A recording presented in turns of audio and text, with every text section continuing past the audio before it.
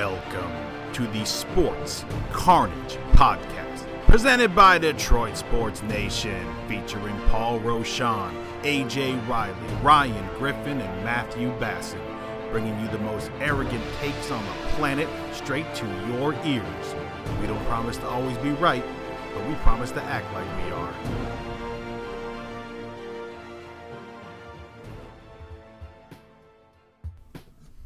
What up, webheads? Along with Ryan Griffin, Paul Rochon, I'm Matt Basson. Welcome to Sports Carnage. 2 men down this week. AJ Riley, Dylan Bear. Miss you. Get you guys next week, hopefully. We jump right onto the gridiron, where all three of our teams had squeaked by. Michigan State squeaked by Rutgers. Michigan squeaked. Did they really? Michigan State squeaked by Nebraska. Michigan squeaked by Rutgers, and our Lions squeaked by with a loss, which helps our draft pick, so good job, boys. So Squeaked being the opportune word. The ball literally squeaked past its intended target. I heard the crossbar squeak. Oh my god. Squeak. And there was squeaks from the Baltimore sideline of Glee, squeaks from the Lions sideline of not Glee, but most Lions fans probably cheering with Baltimore. At least I was. Ryan, yes? Matt? No, I mean, it's funny because you see the masses on social media, and so many of them with the negativity all around, whether it's negativity that of the team and how they're performing, or it's negativity with the people who are okay with this team not performing well right now and defending the fact that this is a new regime with pieces that are not good in the first place and they're just learning each other as far as Goff. But then you've got more pieces, like us, who don't want Goff to stay here. There's just negativity, and I'm all positive for it because I'm happy this team's not winning right now. I like everything I'm seeing from this team. I like the new moves. I like the new position people. I like the new head coach, everything. I'm hopeful for the future, but I don't want this team to win right now. I'm glad they're showing effort. I'm glad that they are in the games for the most part. Packers game not so much, but I don't want this team to win right now because I want better draft picks. I want this team to be better when it's realistic. Yeah, and then we didn't score in the second. Yes. Yeah, we didn't. Okay, so we were, but you are. If you're leading at half, you are in the game. Right. Second half, not so much. Ended up being a blowout. I've been to a Lions-Packers game where the Lions were leading with 5 minutes left, and we lost by double digits. That's phenomenal, by the way. Only the Lions could possibly do that. It's amazing to me because I don't know what people expected from the Lions this year. I thought I did. Biting kneecaps and taking out wins, apparently. I thought we were all on the same page that this was going to be an exceptionally poor team that is bottom 3 in the NFL, and that we were all rooting for draft position. I thought we were all on the same page. I think you are overestimating how stupid the average fan is. I cannot reconcile. No, I'm not talking about us being on the same page. I'm talking about as a fan base. Oh, no. Yeah, I know. I think you are overestimating how stupid a fan base can be. Not just the Lions. I'm not taking pot shots at the Lions. All fan bases are stupid. Which is true, but I don't... It's crazy. I just can't reconcile what I'm seeing on the field with the reaction of people. We've played 3 games that we had no business being in any of them. All the teams all 3 playoff teams, vastly superior to us. They were all 3 playoff teams last year. So not San Francisco. They should be this year too. But hang on. But I understand this year. But Niners they had the third pick. Niners were very hurt. They had everyone. That's right, injury. Yeah, everyone got hurt. All right. Well, sorry. 3 teams expected to be playoff teams this year coming into the season. Correct. Niners, Packers, and Ravens. Now, we had no business being in any of those games. The Niners, we got killed early, and whatever. The Niners are way better than us, but we showed fight, which is cool, I guess. Some people like that. It's whatever, garbage time, doesn't matter. But we're a bad team. I mean, especially in a fantasy world, people like that. Coming off a devastating loss, so like the Packers got murdered week 1, right? They really needed a statement win week 2. We led them at halftime. And yes, I know we didn't score in the second half, but that's not that surprising. We suck. Like, we need to not forget that we suck. Everyone, The problem is when people start overperforming. When you see Cephas starting off the game hot as hell in Green Bay, back at home in Wisconsin, and Jared Goff looks money to start the game. Now these people have these expectations that he's going to continue to be this. When you have seen time and time again his time in Los Angeles that Jared Goff is not going to be this. But you cannot change expectation on a whim. Like, I understand expectations change, but expectations need to change based on, like, a lot of evidence. Like, a lot of evidence. Not, we had a good quarter of football. Maybe we're going to be something this season. Like, it's absurd. So, now I do kind of You're talking about the average intelligence of one person. One person is smart. A group of people is dumb as hell. They could all have IQs of $150, but when they get together, dumb shit happens. Between the Niners game in the Green Bay game, we did play like 3 really good quarters in a row. Like, better than we should have been playing. But I would say that had a lot to do with what the other teams were and were not doing. Regardless, we lost those games as we should have lost, which is good for our draft position. Then, Sunday night, I watched the Lions game at a different time than most people watch the Lions game. So, my timeline's a little off. No, it was on DVR. What? Okay, so you watched it at night after it was already done. Correct. So it's nighttime for me. But did you know the outcome before you watched? Yeah, I did. You did, which I don't ever do. Except that is rare for you. This is the only time. But you don't care that much about the Lions this year, so what does it matter? It's not a Michigan football game for you. I need to watch it so that I know what's going on, and for the couple pieces that will still be here when it matters, I want to see how they perform and how they grow, like Sewell and Hawkinson, and they're still my team. But I'm not invested in the performance of the team this season, which nobody, especially for your health, should be invested in the performance of this team this season. I said this years ago. This very podcast. And you fought me tooth and nail. I don't understand how you can be a fan. Blah blah blah. And welcome to my world, bitch. Only took 2 years. This is what. Listen, when I met Matt, I was young and impressionable and wide-eyed and still full of hope. Lion syndrome had not set in yet. Now that I am entering old manhood, it has dawned on me what reality is. None of my other teams make me feel this way. None of them. It is really unique what the Lions do to all of us eventually.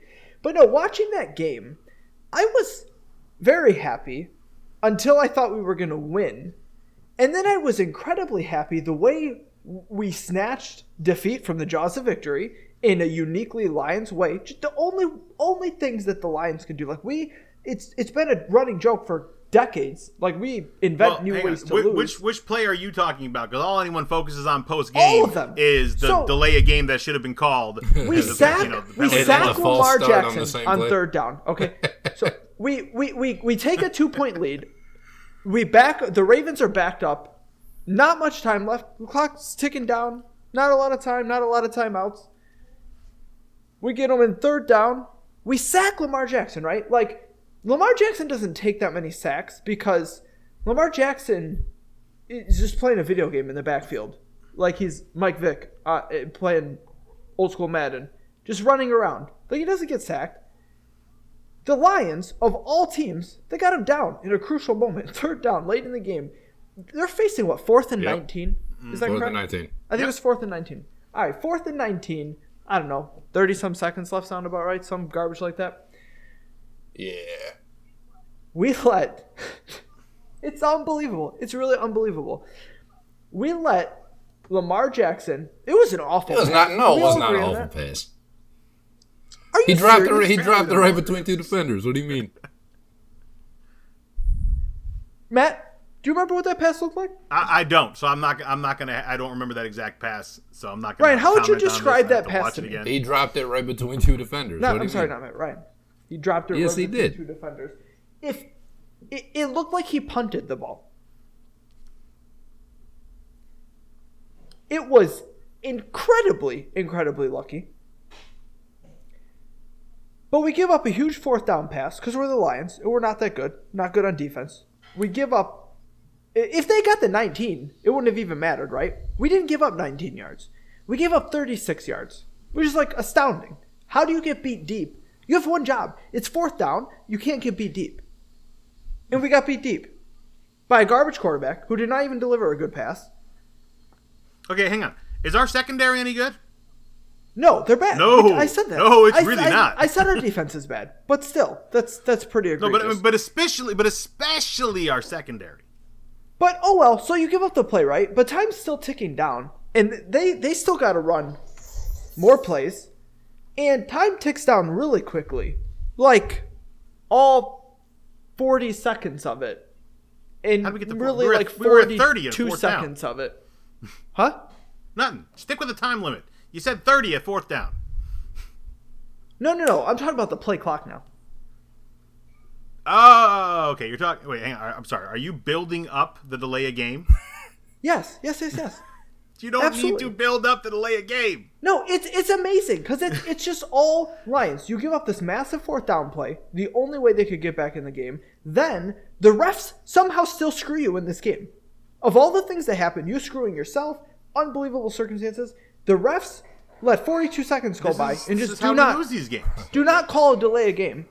And because they do not call a delay a game, the Ravens end up being able to attempt a 66-yard field goal. But no one's ever made a 66-yard field goal before. No one's even made a 65-yard field goal before in an NFL football game. 64 is the record by Matt Prater, who we used to have in Detroit.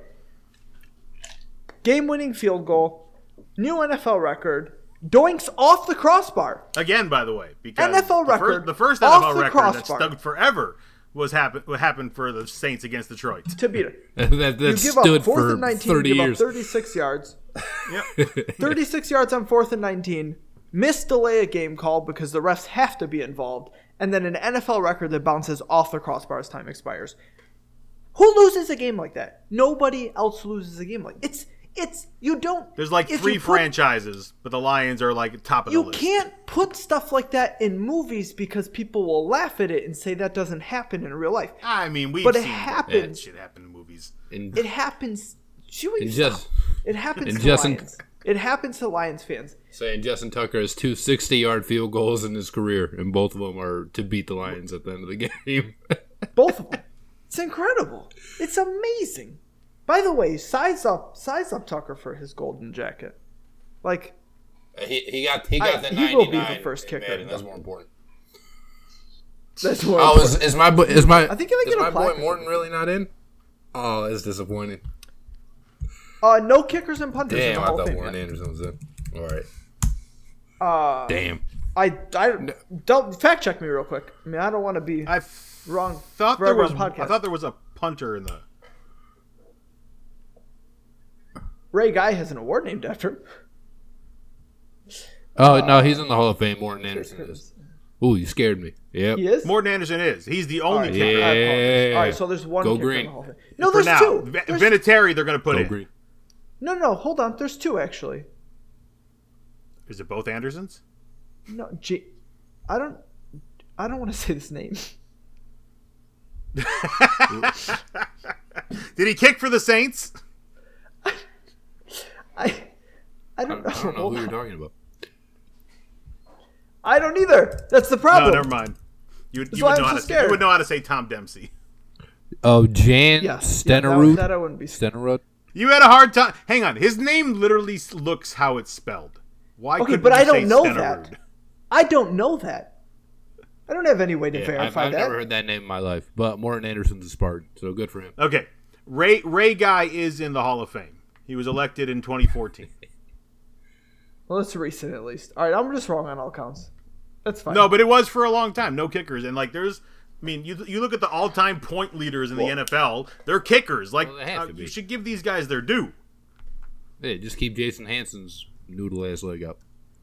Yeah, you shut up. You let automatic Hanson in. Automatic from. We got so automatic few from Lions 30. in as it is. You take it where we can get it. That man held court for Stenerud 30 wasn't years. even good. I'm obviously it was a different time when he played, but Stenerud, like by I don't even want to say modern standards. Like I don't know how long ago he had to play for him to have been good. 67% field goals, under 67%. We are way off topic. back to our boys. You can cut all this. You can cut all that, especially since kickers are in the Hall of Fame, and I didn't know that. We'll cut that out too. So we've heard Paul's extensive take on this game. Ryan, this was your team versus your semi-recent team, thanks to Lamar Jackson. It's like a parent. Your team versus your boys. Yeah, well, that's good. We'll do that. Team versus boys. How'd you enjoy the game? I enjoyed it. I actually did want the Lions to win, and I said this first, before the season started. I'll root for the Lions for the first 4 games, and then they'll probably be 0-4 or 1-3, and then I start rooting for draft position. But with all my teams at the beginning of the year, at least the first couple, I'll just want them to win. Obviously, I knew it probably wasn't going to happen, and this just kind of solidified it. But I'm with what Paul said. The Lions weren't really in any of these games so much, right? Like the first one, they were down by 28 against the Niners. Then they didn't score in the second half against Green Bay, although they were leading at halftime, but they got ran off the field.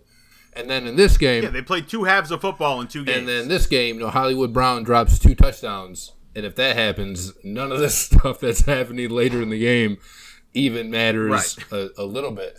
So I think the Lions, you wouldn't say they're lucky to be an 0-3, but if you looked at the final scores, you'd say they were lucky to get to that point.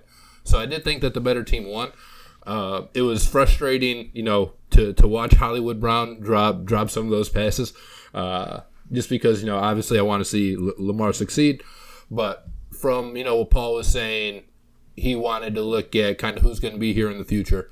So Swift obviously had a really good game. And he looks to be, him and Hawkinson, the only 2 weapons this team has on offense. They just utilize Swift more than they do Jamal Williams in the passing game. But Williams is still a good runner. Sewell didn't play bad at all.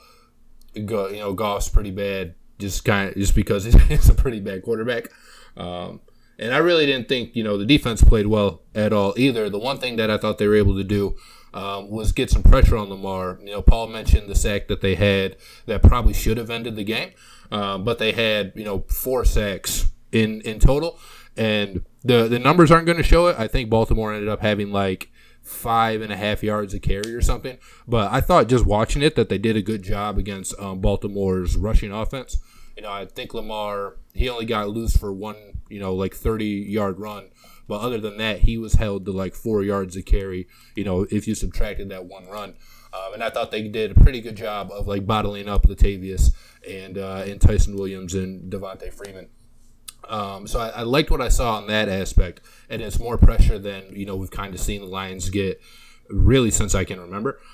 So that, was kind of the one saving grace of the defense. But other than that, I didn't think the defense played well at all. I thought Baltimore's game plan early on, where they were kind of stubbornly running the ball, benefited the Lions, because I thought Baltimore did have some things in the short and intermediate passing game that were there for the taking, and they just tried to keep running. It wasn't working. And then, obviously you had the touchdown drops, which make your defense look a lot worse if you're giving up, 33 points instead of 19. So there were a couple things to like, and for me, that's going to be the theme throughout the season, is just looking, trying to take those positive spots and seeing what is applicable for the future. And that goes for the coaching staff too, because Dan Campbell had some decisions that I didn't agree with, but it is early in his tenure, and he did say that he was going to take these situations on a game-by-game basis. So hopefully in the future he does things that at least I agree more with. But that's really what I'm looking for, not necessarily the wins and losses. What reason do we have to be expecting good performances anyway? I mean, we haven't seen good performances out of this team for a very long time, and the names on this team that were brought in to make a difference are either hurt or are not making the difference and are being traded away. So I don't understand this fan base that is so up in arms about this team being 0-3 when at the end of the day the final scores are what they are, but the Lions have shown glimpses of competency.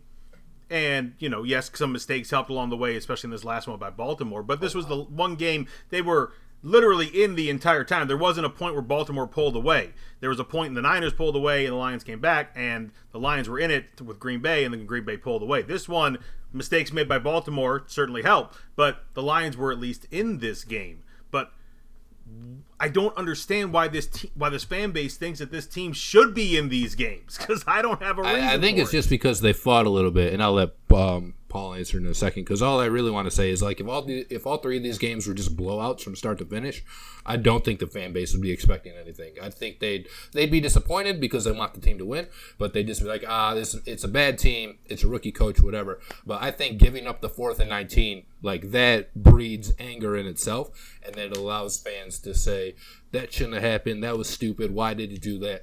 And then they just start questioning more decisions that were made. This team is not good, and they are giving you chances to at least enjoy the Sunday football games that you watch with them, mostly Sunday. But you have actual enjoyment. It's not like we're getting our tails kicked in every time we walk out there, and so there's no enjoyment whatsoever in the game. There's not even a hope to look for. And the way this team is playing, you're at least getting some hope. But you shouldn't take it to the point of expectations, because this team is still not good at the end of the day. And I think our head coach knows that. He's saying all the right things to get them going, and I appreciate that. I love everything I've seen from Dan Campbell so far.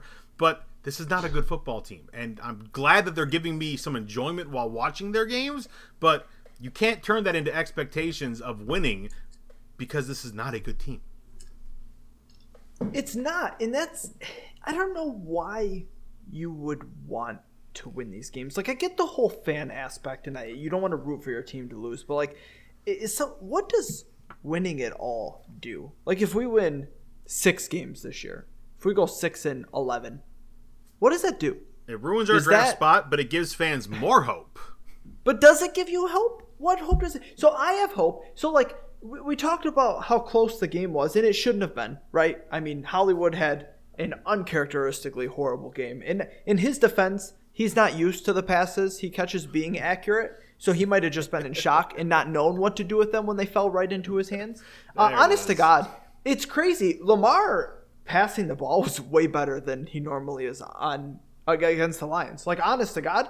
And he had less to show for it because of guys like Hollywood having an abhorrent day catching the ball. Super weird. But I am encouraged by the fact that we lost, so it doesn't hurt our draft position, but we fought. And one thing I've noticed, even if tactically he's not there yet, and he's a rookie head coach, and Ryan alluded to it a little bit, Dan Campbell making some decisions that he doesn't necessarily agree with, they play hard for him. And that is something that it's been years since I've noticed. Do you think these guys were playing like this for Matt Patricia? They hated that dude. Absolutely not. They hated him. And it's not, I don't want to go way too deep in it means the world if you play hard for your head coach and if you like him and if you get along. But it does make a difference at any level, but especially the NFL level, where you have so many individuals that are, you could say, selfishly motivated, maybe, in a way. To be able to get them to play as a team and to play for a little bit more than just themselves, which I think it is clear that this team does play, even though they suck, I think that bodes well for the future. I think it shows that Dan Campbell is a solid leader of men. And tactically, he might not be there yet. He'll have to get there if he's going to retain this job long term. Some people don't get there. Some notably recently in Detroit, we had Jim Caldwell, and people loved him. People loved playing for him, and he was a leader of men. The problem is he was clueless on a football field. He could lead the men straight to loss after loss because tactically he didn't have it, and he didn't know how to run a football team. Dan Campbell will have to be able to do that at some point. But right now, in this year, where everybody's just kind of finding their way, the losses can pile up. That doesn't mean we're not headed in the right direction. And that just makes me happy. It makes me have a positive outlook on the future because I see a path and I see a high draft pick, right? Like, we might end up with the number 1 pick. Been saying it for months. Which is going to be what? A defensive end this year? It's not a quarterback.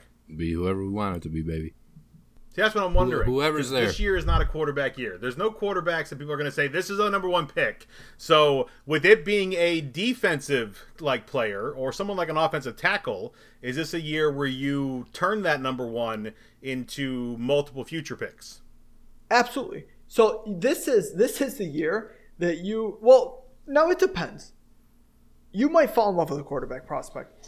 Maybe There's Matt no Corral quarterback prospect not even in the top 10. You can't say that. You there's would have plenty said of that guys about can get to that point. Joe Burrow 3 weeks into the.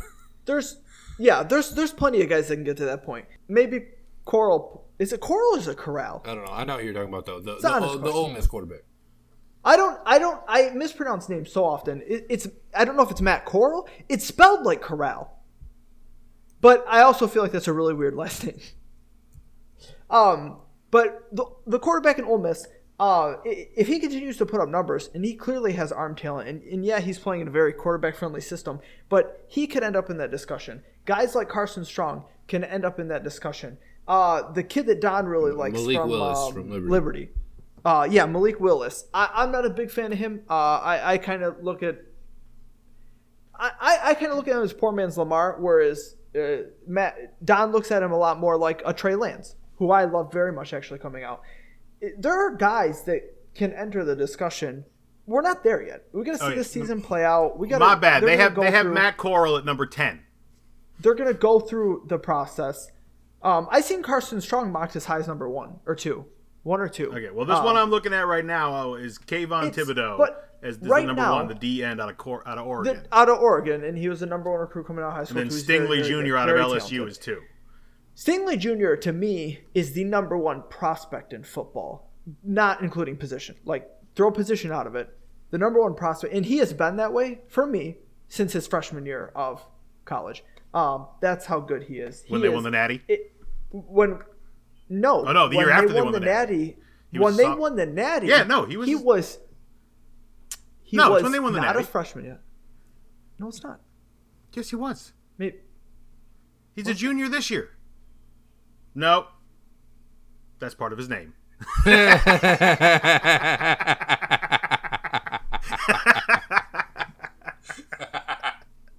My bad. That's hilarious. The reason I knew it wasn't is because the year they won the Natty, he enrolled early at LSU.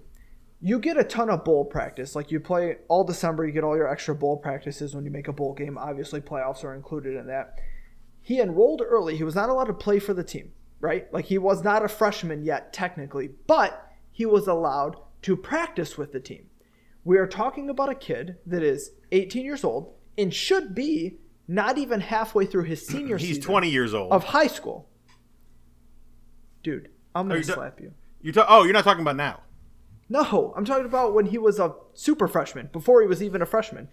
It's 17 or 18 years old when he should have been midway through his senior year of high school. He was practicing with a defense that won a title short time later. He was the best secondary player on that field as an 18-year-old. And he showed it. What? Nothing. I'm seeing his stats from 2019, which is I'm pretty sure is the year they won the Natty. All right, so it might have been the year he was before definitely in school because it says he was first team All SEC that year. Yeah, his freshman year was the year they won the Natty. Okay, so then they did win it his freshman year. Bowl practices. So he is a junior. Before then. I was right. Just didn't know I was right. Does it really count? Too. No, it counts. It's fine. It's fine. You'll clean it up. You'll make it sound good. Oh, no. Hell no. That's staying in. Whatever you want. It's fine. The year before his freshman season, though, he was in bowl practices with that ridiculously good defense. He was arguably the best player on the field. A field that had NFL players all over it. We are so far deviating from the point of this conversation. The point of this conversation is, with the Lions on track for the first pick, and the first pick is not a quarterback, so all we're talking about right now are not quarterbacks. Is this the time where because you know this team needs to build, and you don't have the quarterback for the future right now anyway, you're not going to get it with this pick. Do you trade this pick? Can I ask you a question first? What? We do a lot of hypotheticals that'll never happen. Do you want to go down that road? I just want to know if this is the year you think it's a good idea to trade the number 1 pick.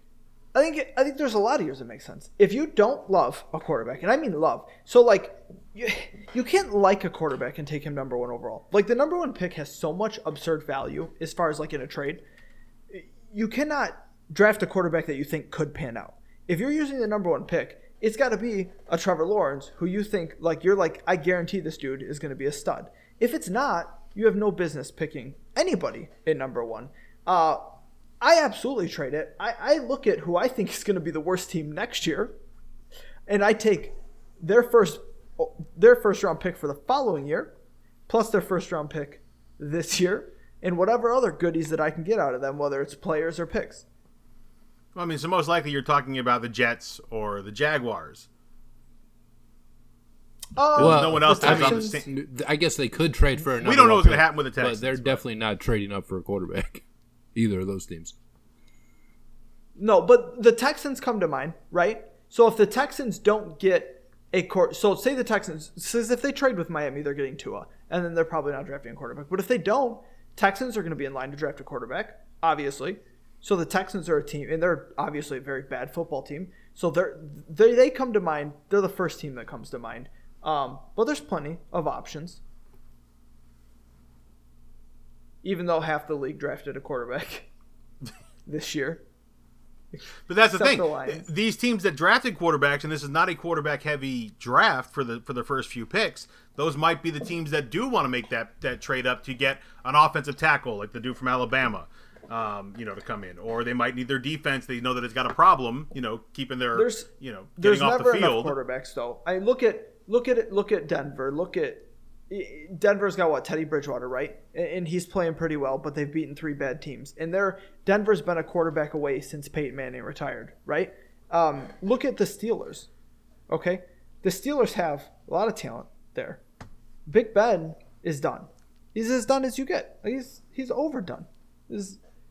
As for the steak medium, it came out burnt. That's Big Ben right now. Okay. There are plenty of teams that need quarterbacks, and they're not going to wait. Well, right, but you're so focused on quarterback, and this doesn't seem like it's going to be a top pick quarterback draft.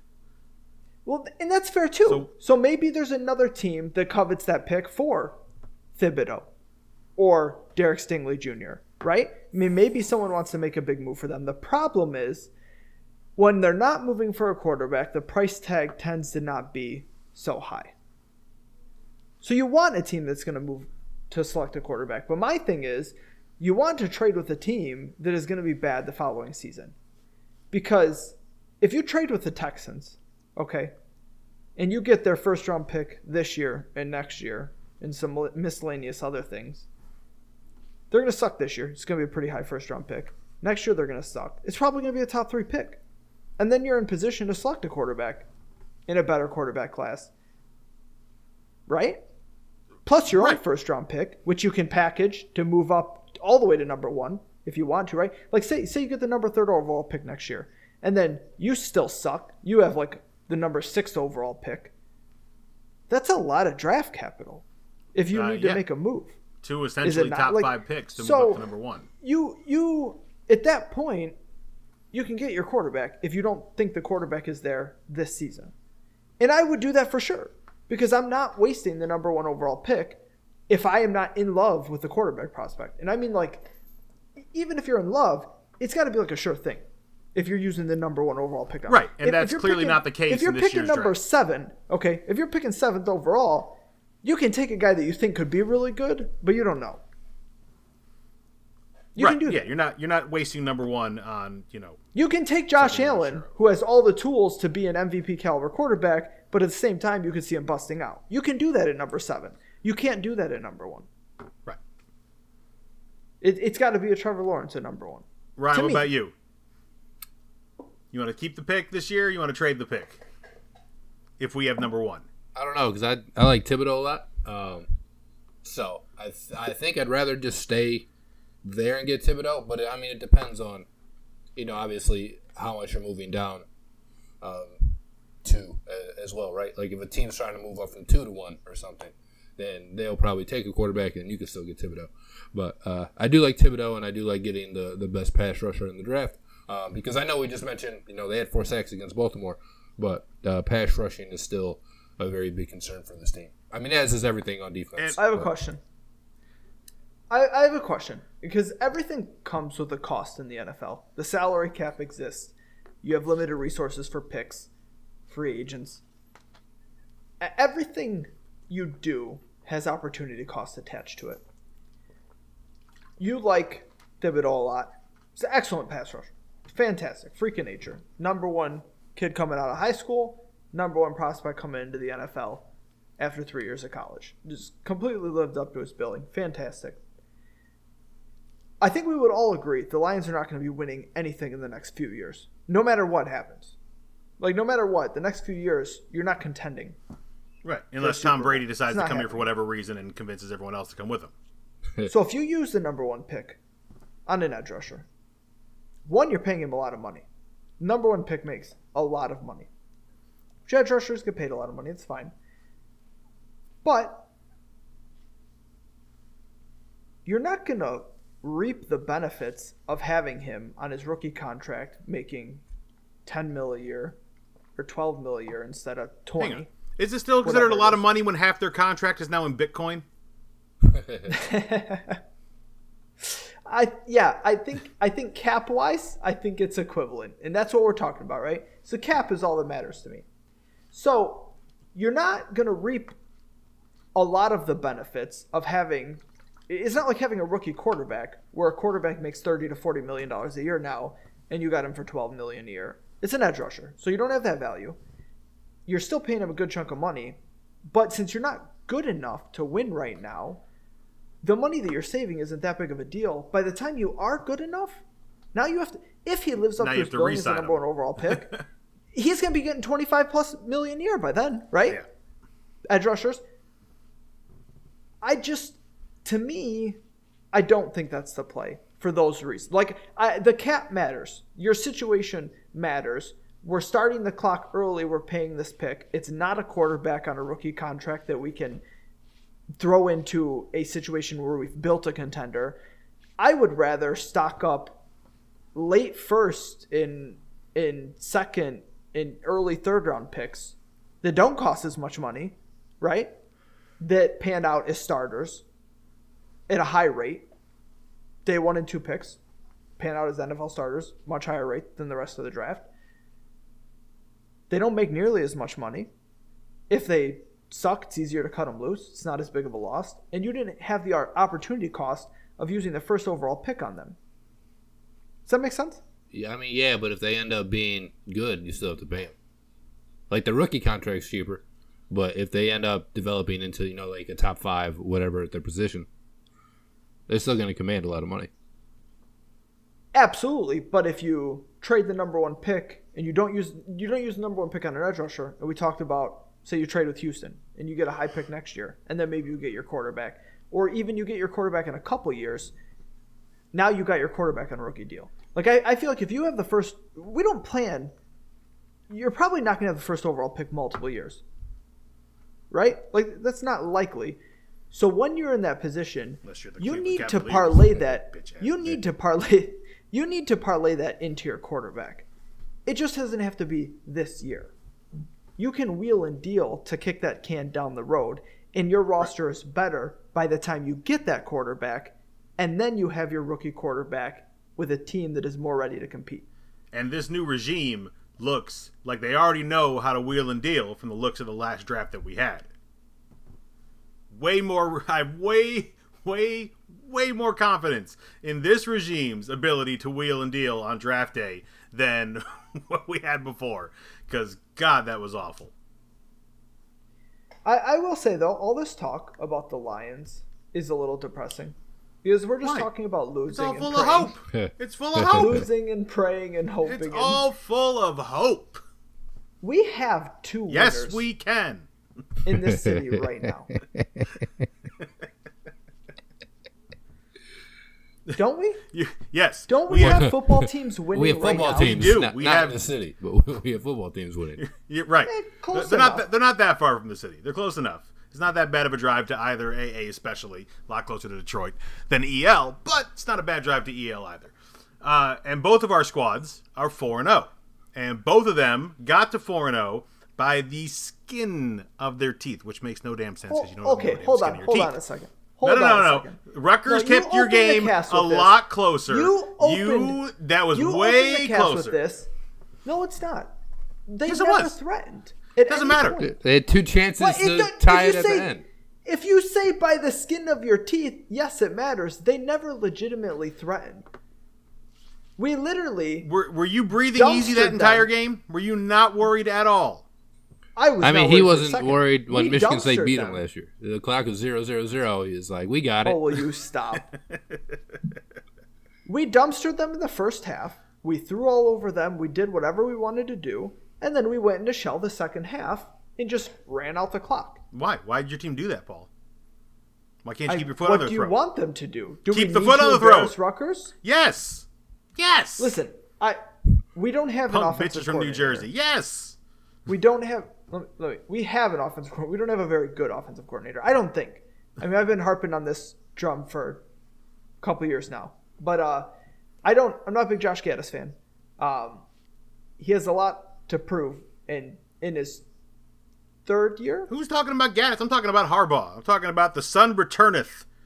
Well, that he has doesn't all this hope call and hype with. He doesn't call the Why plays, not? so it's He's the head coach. It's not him. Yeah. What do you mean? Why he not? doesn't do nothing. Why not? Because that's what you have a coordinator for. Your coordinator sucks. So why shouldn't he just take over? Start calling some plays that score points more. Call some plays that score. That is. You do want to call the touchdown play more often. I agree with you, I would try to call it every time. I think we should call the touchdown play more. That would make a lot of sense. What does this one do? Oh, gets a 6? Cool. Let's call that play. Listen, I don't know why we went into the shell that we went into. I don't know why we call inside zone when pin and pull gap running works way better for our team. And yet 60% of the run plays we ran were Gaddis' garbage inside zone that he brought that never worked from the beginning of him coming here. His split zone BS that we get 2 yards in a cloud of dust, just like Bo wanted. It's unbelievable because we have a really nice run game when we call it in ways that it makes sense. When we're stressing the edges of the defense, when we're pulling guards 20 yards out and up, things go really well. And then Gaddis says, "You know what? We've done enough. We've done enough. Like the split zone play. I really like it. I think we need to run it straight up the middle here." I don't want to get too technical. We basically have 2 different schemes of run sets that we use. One Gaddis brought with him when he came here, and it sucked. So halfway through his first season, Harbs was like, "All right, we need to implement some other stuff." And that stuff works actually quite well. But Gaddis still calls the stuff that doesn't work a lot. Also, it's in his contract. He's like, "I got to get mine." You should tell him to stop. He doesn't believe he doesn't believe in throwing in advantageous situations. Like when it's 2nd and 6 and the defense, it could be any play. Like you could be calling anything. So the defense is they're caught in it, right? We don't throw the ball. Doesn't matter. We're not throwing the ball. First down? Do we ever run play action on first down? No, we don't do that. Gaddis doesn't believe in that. Why? I mean, Jim's run play action everywhere he's been a ton. Stanford, Wouldn't you think San Francisco, that against Michigan Rutgers is a tenure? good time to practice it, considering who you have coming up this weekend? Do I think it is a good time? Yeah. Yes. Now, it is out there that... So in the first half, we actually threw more than we normally throw, and we were super efficient. Cade was on pace for over 300 yards on not that, way less attempts than it should take to get to 300 yards, but enough attempts. I think he had, 15 passes in the first half, something like that. No, never worried about losing the game. And I doubt the coaches were ever worried about losing the game. So maybe that was their thing. Listen, let's play it safe. Let's get out of here. Get ready for Wisconsin. Let's not show too much for Wisconsin. I mean, maybe. I'm not saying this will happen. Let's have a boring second half. Let's hope that Wisconsin is like the fair weather fans of football that think nothing happens before halftime anyway. Everything's the second half. So they're only going to watch the second half of the game between Michigan and Rutgers and go, "Oh, they can't throw." So the thing is, we will know in 2 days. We will. We are not going to beat Wisconsin running the football. It's not going to happen.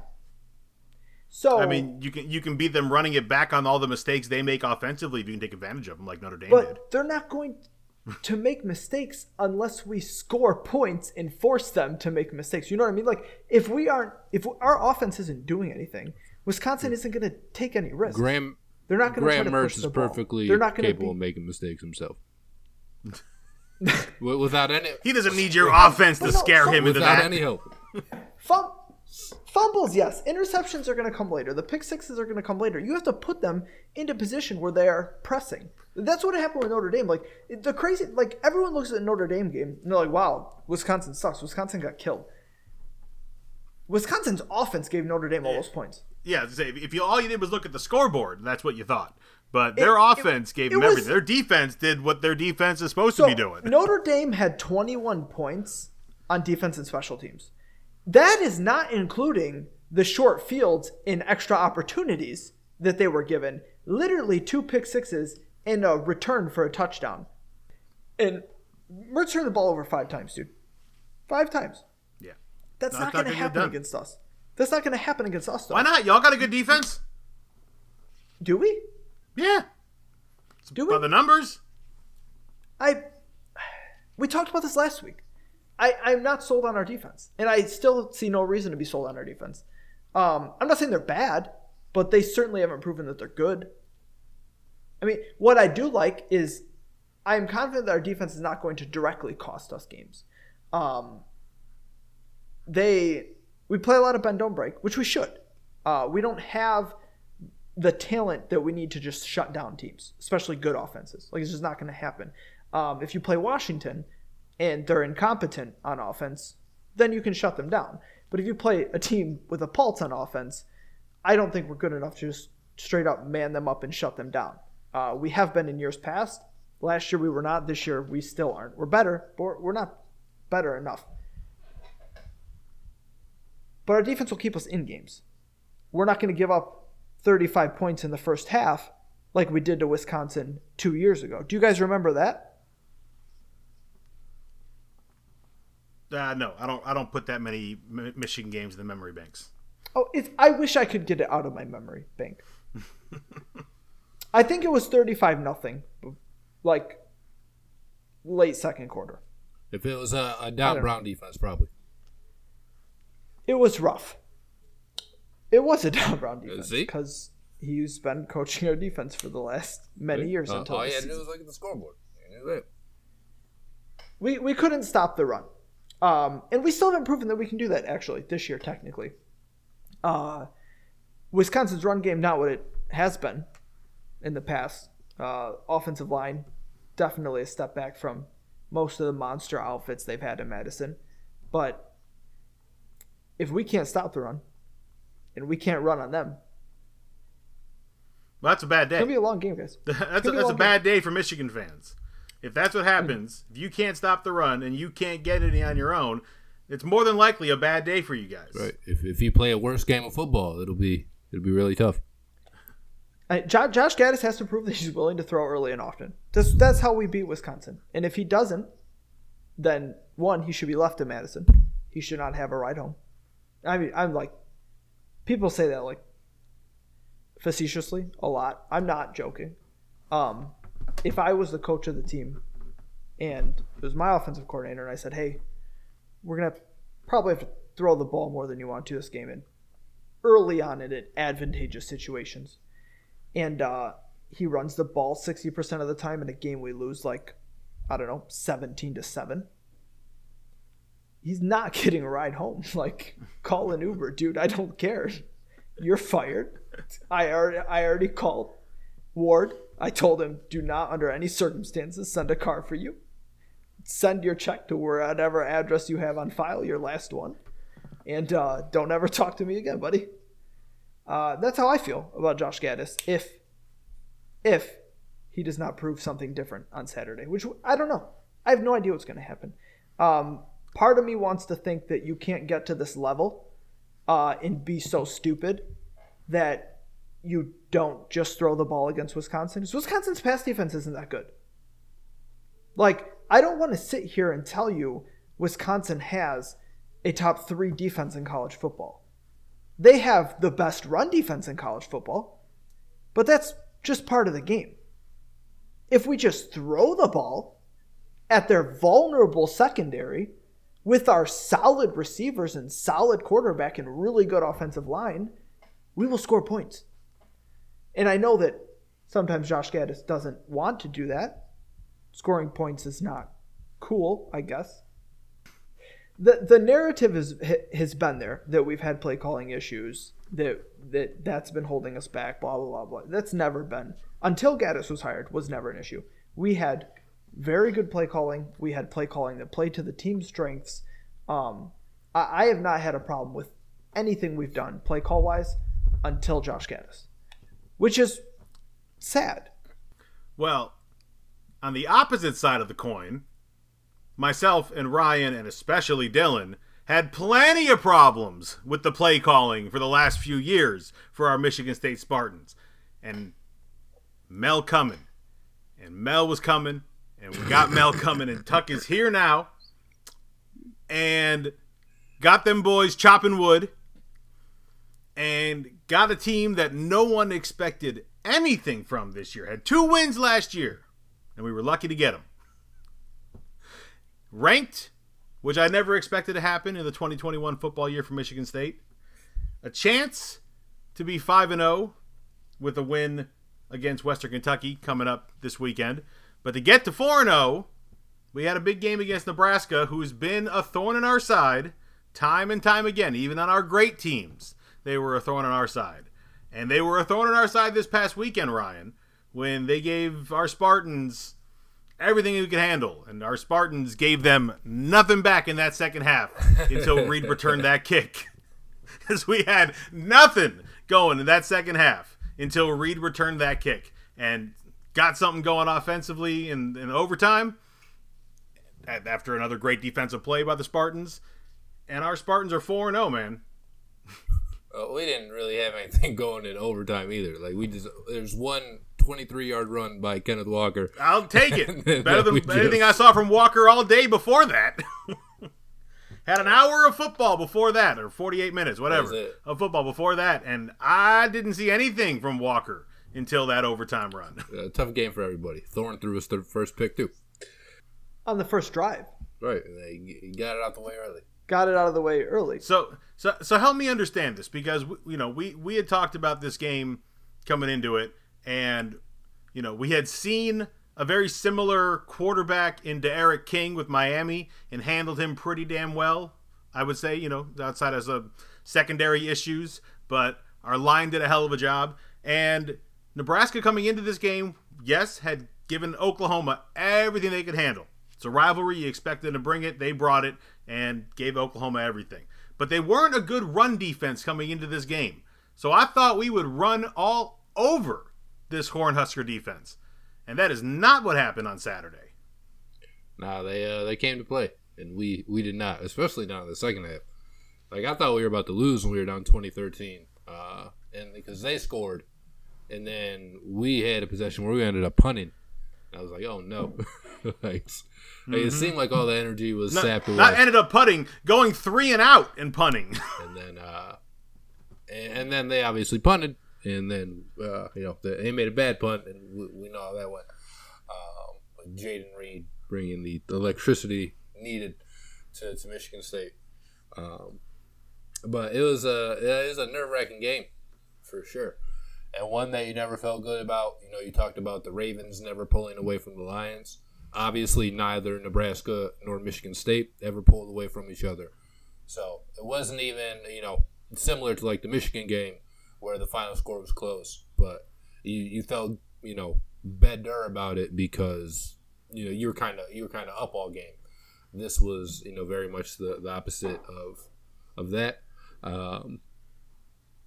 Yeah, I mean, just a sloppy game overall, and it's kind of what we expected. You weren't here on the last podcast, or not what we expected. I shouldn't say that, but premonitioned a little bit on last week's podcast when we were just talking about, are these teams a little bit overrated now, in that people are just expecting them to win all these games that you would see them on paper, based on what happened the first 3 weeks, you'd say, oh, yeah, Michigan State's better than Nebraska and Michigan's better than Rutgers. And the whole point last week was, maybe we shouldn't be so quick to count these games as just easy wins because I didn't think either school was there yet. And no, obviously we saw Michigan State wasn't there yet. But I'll give them overall credit for winning because I do think while you're a better team than Nebraska, it took some type of resolve and fight and grit and whatever interchangeable word you want to use to give up that touchdown, go 3 and out, and then come up with that defensive stop, and then be able to, obviously take advantage of the punt return, have the interception in overtime, and eventually pull that game out. When if you look at the box score, they shouldn't have won. If you're just looking at the box score, you'd say Nebraska definitely played a better game than Michigan State did. And, just watching it, it was a game that it felt like Michigan State already had lost. And then, they're able to kind of claw their way back and win. And that can be a sign of, a not bad team too, right? Or a good team is winning when you play like shit, even if it is against a bad team like Nebraska. So I'll take the wins any way that they come. But that was not, it wasn't encouraging, moving forward. But it was a win. So when the pick happened, I was ecstatic because I was like, all right, we're going to win this game. And then he starts running back with it. And I'm like, oh, shit, we might cover this game. And I'm all excited for the first, 30 yards. And after about 30 yards, I was like, dog, why are you so slow? Yeah, that was crazy. What is happening? How are you getting caught right now? When he started to run, he had blockers around him. He looked like he was golden to take it for 6. I know. And we were going to cover. And no. Yeah, he started to run with the convoy. And I was like, oh, the game's over now. And then you see him get tripped up. And I was like, what the hell? And then I thought we were going to miss a field goal or something. I was like, this is fucking still, I guess. I was all the way mad again. And then, Walker had a 23-yard run. All right, we're good. For both teams, it is so much better to feel disappointment in a win, right? Yeah. Yes. Both, I don't know. I mean, I've had a busy week. And you guys know I don't do sports radio anymore. So I don't really know what the pulse of Michigan State fans in general was after that game. But from Michigan fans have been melting down since halfway through the second half against Rutgers, which is crazy because we played 7 fantastic halves of football to start the season. Now, mind you, Michigan was not expected to be that good this season. Similar to Michigan State. Expected to be better than Michigan State, but not super good. Coming off just a horrible season last year. I mean, that's all you can call it, right? Michigan had a horrible half-season COVID year last season. So you didn't have a lot of expectation coming in. And anything good you would think would really it would be great, right? You're ready to put last season behind you. You just want some hope for the future and to move in the right direction. You start the season with 7 excellent halves of football. You're winning games. You're obliterating the spread. Everything's great. And even the first half against Rutgers was the same. You have 1 half of football that your offense doesn't do much, and all of a sudden the world is ending. It's really what it feels like for some of these people. It's crazy to me. The world is literally ending to them. And I don't know how Michigan State fans feel. I feel like you guys have overperformed more than expected. I mean, give or take for competition, but a fan expectation, I guess, is wrong. No, even with competition, we were not a good football team coming into this year. We're going to Miami. We're going to get obliterated. I want to say this the right way, though. So, in hindsight, we know that Miami sucks, but I feel like the fan perception is that you guys have crazy overperformed. So, I don't know. I'm just curious if a game like Nebraska dampens the mood as much as it did the second half of Rutgers for Michigan. Because I don't know. That was a question. Yeah, I know. I was going to let Ryan take it because unless he doesn't have anything. Win's a win, baby. Well, I'm not talking about for you. I'm just trying to get a feel on the fan base because I don't know. I'm curious. But the reason I mention it is they were already scared for the next game anyway. So I mean, that's still. I think it's that's still there. The next game. Well, this Western game, Kentucky. yeah, because they throw the ball all over the place. no. I honestly think that Western this Kentucky team that has one win. I mean, they doesn't just matter. went to It's Indiana. Western Kentucky that has a top 5 offense. They throw for Their 400. passing offense is, their passing offense is off the charts, and our passing defense we'll talk about is them in a below the minute. charts. Wisconsin has one win too.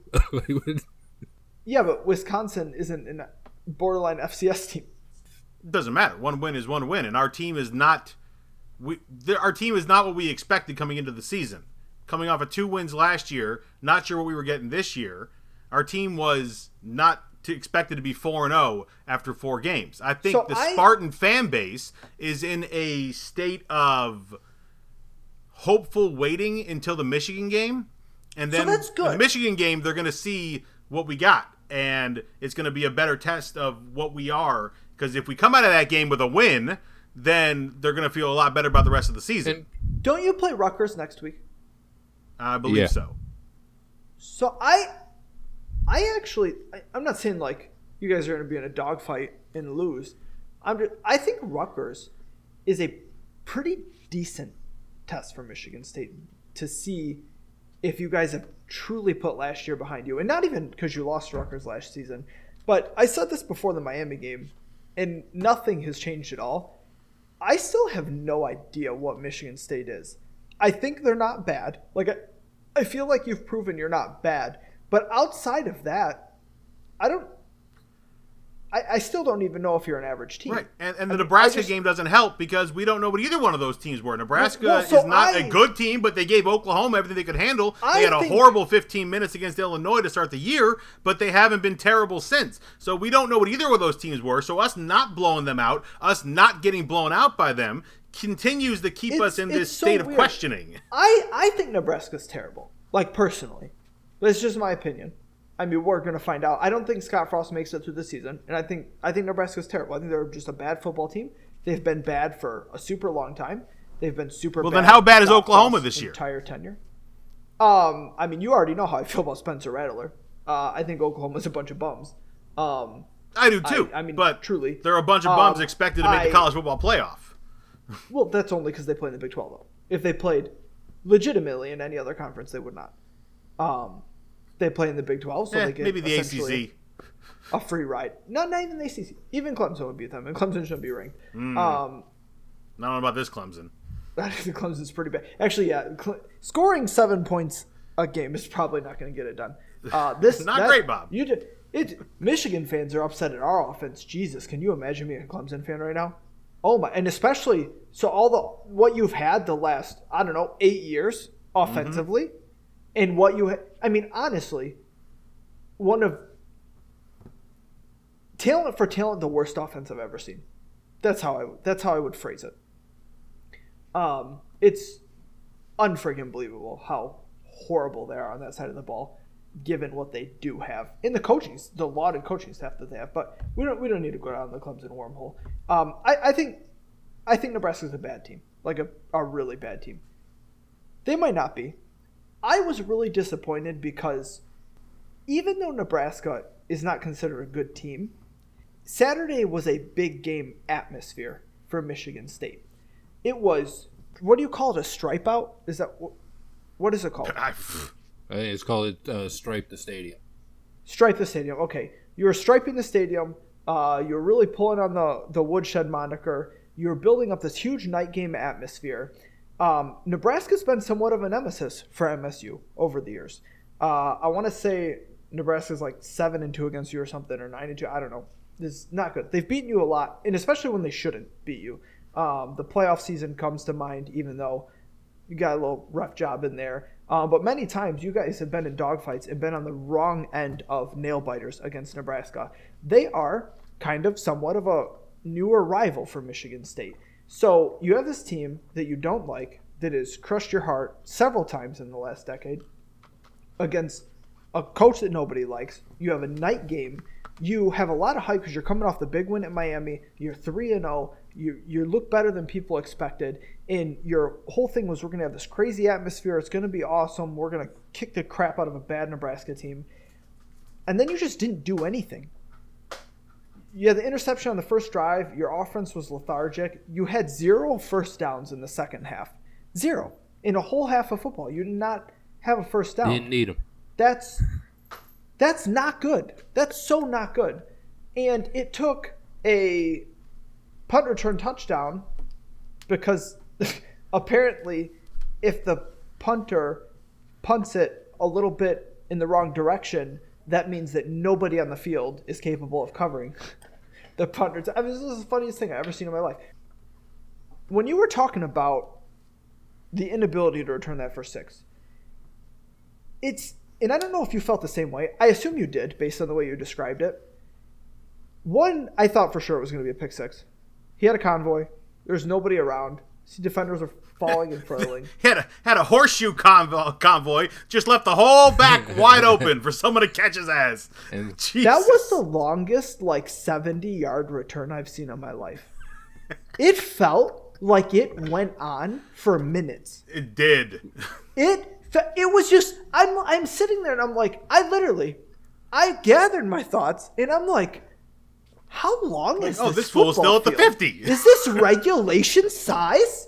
Like, what? The game's over, right? Like, we covered. It's good. We're moving on. Like, he was just running, and he was still running, and he was still running, but he wasn't at the end zone. It was crazy. I'm not saying it because of this play. I think that play is a good example of why your secondary has struggles. You don't have team speed in the secondary, and you don't have the technique to make up for it. And you're not going to have Adrian Martinez throwing balls straight to your corners all the time. I am worried about MSU because watching that game, if Nebraska had a semblance of competence at quarterback, I think you would have lost that game by double digits. And I don't think that's crazy to say. How many guys were wide open, and those drives ended because the quarterback did not get the ball there accurately? I mean, that's not crazy to say, right? No, it's not. And we did know this coming in, that our secondary was especially weak still, and we were hopeful for things to get better, and they had in a lot of areas. The O-line got a lot better than what we had seen in the past, and the D-line has looked a lot better too. Secondary still needs some work. When you were talking about the stripe out and everything, I actually had a question coming into this topic about the Michigan State game that I did want to ask you both, because I'm not sure where I lie on this. These are kids. These are 18, 19, 20-year-old kids, and this is the first big home atmosphere they're getting this year. It's at night. It's extra hyped. All that. The stripe the stadium, all that crap. So, was it nerves, or was it we're still just not that good? It can be both, right? It can be both. It can be a little of A and B, absolutely. I don't want to spend time hating on a 4-0 team. I don't want to do that. But as we've talked about, I have plenty of concerns in this. I don't think anyone would disagree. I don't think any rational person would disagree. This team hasn't proven anything yet. I disagree they haven't proven anything. I do think, I know you don't think they're a good football team, but I think going into Miami and winning that game in the way that we did, especially with the second half and just taking over in someone else's home, that proved something to me. I'm not sure what it proved, that you're not but bad. it proved that something you're not a horrible to me. Football team. You are better than a very bad football team. That's what it proved to me. Like, that's what I said before, is I'm pretty confident that you're not like a bad football team. But there's a gulf between bad and good. And a gulf between good and great. Like, there's so many levels. You can still be a below average football team. Like, you haven't proven that you're not. I'm not saying you are. I'm just saying the evidence that we have today, we don't know that you're not. Because, again, I think Nebraska's horrible. We know that Miami's not good. The FCS game was an FCS game. Who'd you play week 1? Northwestern. Northwestern. Week 1 was Northwestern. Northwestern is horrible. Northwestern might not win a game, like against a Big Ten team. So is it the Michigan game for you, or does the Rutgers game count as proving something if they go into Rutgers and win? If you beat up on Rutgers, it doesn't say that you're good, but I think it says you're at least average to me. Like, because I don't think Rutgers is that bad. I don't think they're good. Like, don't get me wrong, I don't think Rutgers is world beaters, but you guys know I've been on the Schiano train since he took over the job back there. They showed a lot more spunk than they had any right to last year, which you guys know. I mean, Michigan State lost to Rutgers last year. Rutgers took Michigan to triple overtime last year. Now, Michigan and Michigan State were very bad football teams last year. So, it's not like Rutgers was beating the Ohio States of the world, but that was improvement. It wasn't that long ago. It was not that many years ago that Rutgers got shut out 3 straight games against Michigan State, Ohio State, and Michigan. Michigan beat them 78-0. I want to say Michigan State beat them like 59-0. And then Ohio State also blanked them in a 3-game stretch. It's not that Rutgers team anymore. They've come so far from that. If you beat them up, if you win an easy game by 17 against them, that tells me you're at least an average football team. Would you agree with that? I would. If we do something like the Miami game, where it's a battle for a while and then we pull away, I will think that. If we blast them off the start and don't let up, I'm going to think we're actually a good football team. If you blast them from the start, like if you jump on them early and keep up with them and win by 40 points, then yeah. No, I would agree with that. I mean, why not? But that test will be, I don't know, end of October. When did we play?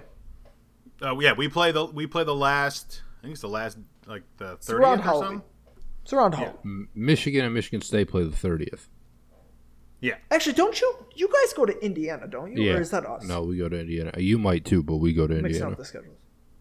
You go to Indiana, but Indiana's kind of. Yeah, we got Western Indiana Kentucky, doesn't look great. then Rutgers, then Indiana. Yep. Rutgers. Do we think Rutgers is better than Indiana right now? Which one of those games is more of a test? No, I think Indiana's better. Indiana's better. So then, I mean, they're both on the road, and if you win both of those games, then you guys will be tested. I mean, we'll be. If we win both of those games, we'll already be a bowl team because we'll have 6 wins, or I don't know if they're still doing that or whatever. But I mean, you'll be you'll be as long as we beat Western Kentucky too, we'll have 7 wins. And I mean, you'll be a good team at that point. No, 6. Will you be you great? play 6 games before Michigan. No, we play 7. No, we play 7. We've already played 4. Yeah. We have 3 more. You do that you're math. right. Yeah. So I mean, but Rutgers and Indiana are on the road back-to-back weeks. So Yeah. if you win I both of think those it'll be a cool games, thing. I think you're a good team. But I don't think they're good enough right now where you can just look at any of these games and expect them to like dog walk any of these teams. I'm not expecting that either. When I say go out and blast Rutgers, I mean we jump on them by like 14, we stop them, maybe we get another field goal in there, and we're up 17 points, and we're able to just hold that lead the rest of the way. Like that to me is we're a good football team. I don't think any of these games, or I don't think all of these games are going to be like nail biters. Like there's going to be probably a 14-point win in there, but to just act like we're supposed to go into Indiana and beat them by 20 or something, like we're not there yet. But any win, you go to Indiana and you win, that's quality, right? Like even though Indiana's not that good, that's still quality. You went on the road, you beat Indiana in Bloomington. That's a good win. It could be by 3 points. I don't care. Indiana's better than Nebraska. I promise you that. I mean, what concerned me about Nebraska is, one, I'm really down on Nebraska. Obviously, I think they're really bad, and it was a home game in a really hyped, like, big atmosphere. And I don't think I was alone. I expected you guys to roll Nebraska, like steamroll them. Like I did not expect a game after the second quarter.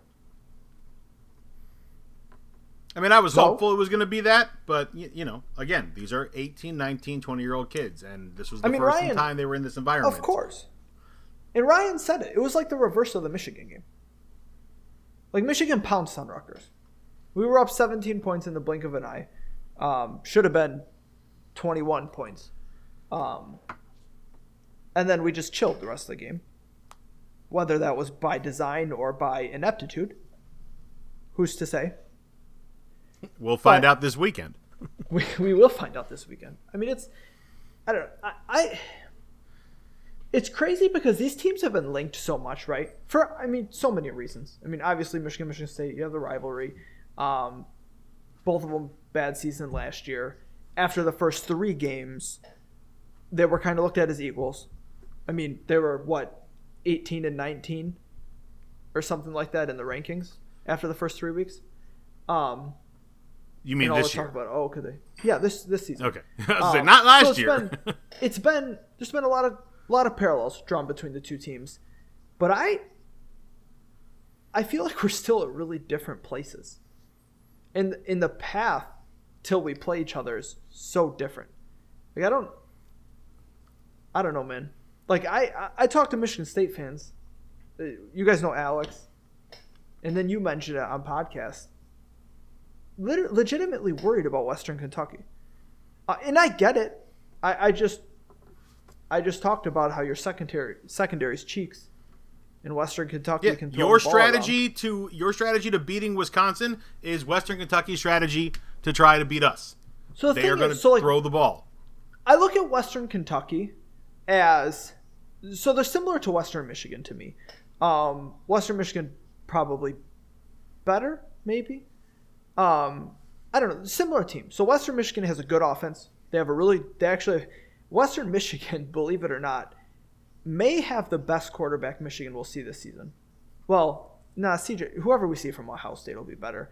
I think this is a similar game for Michigan State, and I expect a similar result.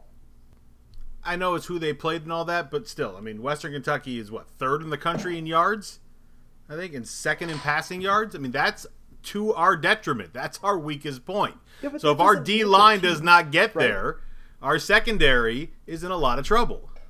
No, it doesn't make a team. They are not good at stopping the run. Neither was Nebraska coming into our game last weekend. But Western Kentucky is not good at stopping the run. So our run game should feast. Should being the key word there. They should have feasted last weekend as well against Nebraska. They didn't. I mean, Western Kentucky, 89th in the country. And it's hard when you are Western Kentucky and you don't have expectations and you don't play like a knockout schedule, but not that good, man. I know, but we still don't know what Michigan State is. Yeah. We weren't expected to be good coming into this season. We weren't expected to be 4-0 at this point of the season. We were lucky we might be 2-2 expected coming into this season at this point. More likely 1-3. They gave we know that you're not Army bad. and Indiana all they could handle.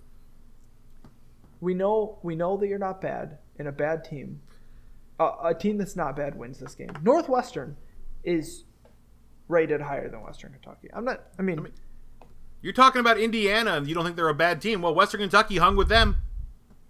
No, Indiana, I don't think. Indiana is solidly in below average territory right now, trending in the wrong direction. I just think a road win at Indiana, you don't have to win by a lot for it to be a good win. That's all.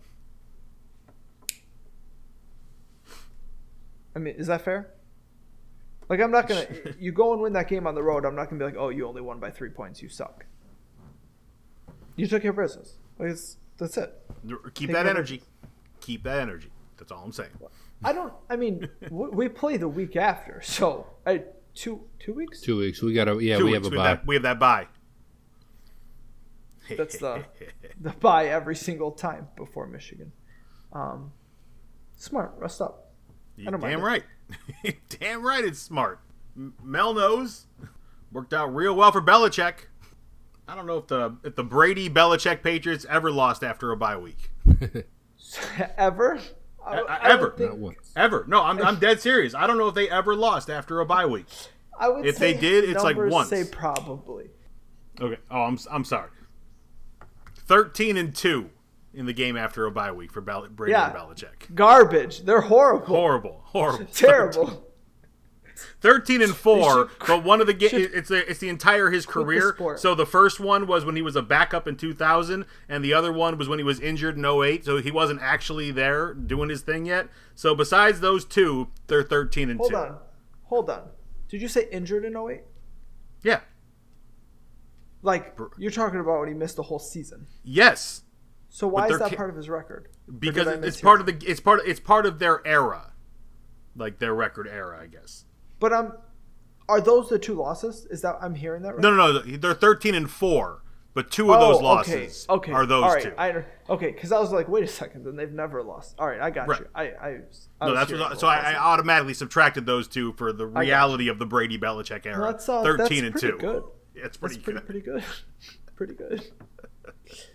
So if Mel can have that kind of record, I'm okay with it. But as I said, I think it's a lot to do with coaching, right? And I think you give Belichick 2 weeks to figure out how to shut down an opponent. You give Josh McDaniels 2 weeks to figure out how to score on an opponent. Yep.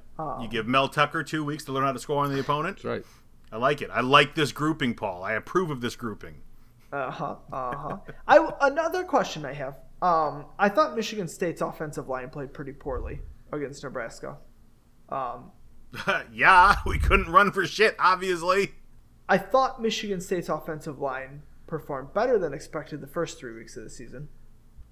Do you guys think that the offensive line we saw against Nebraska is closer to reality? Or do you think the first 3 games of the season are closer to reality for your offensive line? Yeah, I don't know. Who knows?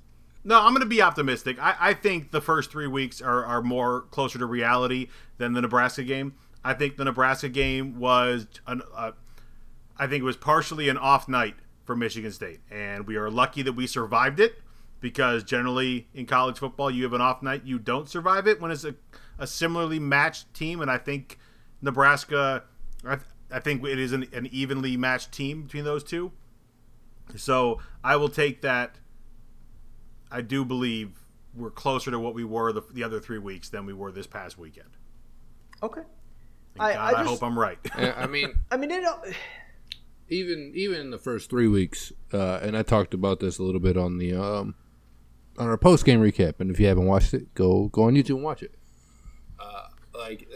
The rushing numbers look good, but Kenneth Walker is also like first in the country in like yards after contact and making people miss. So the offensive line, I think the rushing numbers are better than what they played, because if you're getting hit first, usually that's probably a sign your offensive line, at least one of them didn't do their job. The running back was just talented enough to make them miss, make them bounce off or whatever. They did a better job protecting Peyton Thorne the first 3 weeks, but I don't know. They're probably in the middle, everything else. Again, I just think you're going to get inconsistency from this team, because you don't go from 2 wins to 11-win playoff contender in a year. So even though they're better than maybe 10%, baby, we're 10% right now, expected to make the playoffs. That's right. Get those bets in. It's probably just in the middle. But I think even the first 3 weeks, if you were just looking at the rushing numbers, you could be fooled a little bit. Yeah, I somewhat agree. I will say more of the runs that stand out with Walker breaking ankles and going through contact, I remember them more downfield than in the backfield. I'm not saying it doesn't happen, obviously, but the ones that stick out in my mind more are the of him, just embarrassing defenders, have been past the line of scrimmage. So I think they have held up better than expected. They've held up better than their predecessors over the last 3 years, without a doubt. So I will take the improvement. Yeah, they're better than they were last year, for sure. Or the year before that, or the year before that. The last couple Mark D'Antonio O-lines were terrible. See, it's just another thing. You just start tallying up the question marks or ill things. So you have a secondary that's bad. You have an offensive line that might not be very good. Your quarterback, we don't know. He was bad against Nebraska. He looked really better than Rocky. The first 3 weeks. Better than Andrew Maxwell. These are low bars. All right, we need better. We need much better than that. So give him some more time. Might be better than Lewerke. In Lewerke's defense, he got broken in half. Yeah, he had some terrible lines. He had some terrible lines. I watched it live, actually. It was the Michigan State game in East Lansing. And Jabril came and broke it. So the only play he ever made. It's a shame it was against us. Oh, stop it. Will you relax? Made other plays the same game, including returning that dumbass 2-point conversion. No. The dumbest thing I ever What seen was in my the life. point, let him Mark? have one. I What do you mean, still what was the don't know point? the The point. point was to give us 2 points extra. And Point was the score, baby. let Jabril do his 100-yard dash. I'm sorry. Am I misremembering? Weren't we down by more than? It was inconsequential, And it was yes. and it was the end of the game. Yeah, we were down It was by very- 7 because we ended up losing by 9. We were down by 7, and we wanted to go down by 5. 5. For what? I mean, for what? I mean, What was the spread? Was it To the score spread? points. Was that the reason? you got No, we were. Obviously- That was the 3-9. You're right. We were probably huge underdogs. Yeah. No, it was real bad. obviously you guys felt bad. It's like Ryan said, Jabril didn't have enough highlights, so you wanted to give him one. Give him There you another. go. Helping a fellow Michigander I- out for the NFL draft. Anyway, so we don't. The secondary's bad. We don't. The O line might not be very good. Quarterback, we don't know. No, I think Those are big quarterback. deals. Hang on, I don't know. I think quarterback is competent. I feel comfortable saying Peyton Thorne is competent at quarterback. Okay. We'll see if he's good. Time will tell if he's going to be good, but I think he's competent, and I will take that right now because his passing. You know, he's been able to show it. He showed it against Miami. He can make the passes, and I will take that with the fact that we are trying to be, you know, a more of a bully team with the running game, but he's being a nice compliment to the run game so far outside of the Nebraska game. He was on fire the first 3 weeks. Offensive player of the week or something, right? Yeah. I think the Miami week he was After like the Nebraska- co-offensive after the Miami player of game? the week. Yeah. But we knew all this coming into the season. It was at best question marks. At worst, we were a bad team still. It was at best, you know, let's see the improvement that has come along so far under Mel. And we've seen some of the improvements. And, you know, as the team goes on, if they can keep winning football games and become a bowl contending team this year, that's going to help confidence with the guys playing together and continuity. And, you know, they might pull off a few more surprises. Who knows? But I think at best coming into the season, it was a question mark overall for this team of what are they going to do? Are they going to get to 500 or are they going to be a bottom-dwelling team again like they were last year? Well, we know Mark's they're not last gonna couple years. we know they're not going to be a bottom dwelling. Well, yes, we know that now. 4-0 start definitely helped fix that. Can't be a bottom-dwelling team anymore. You've already got 4 wins.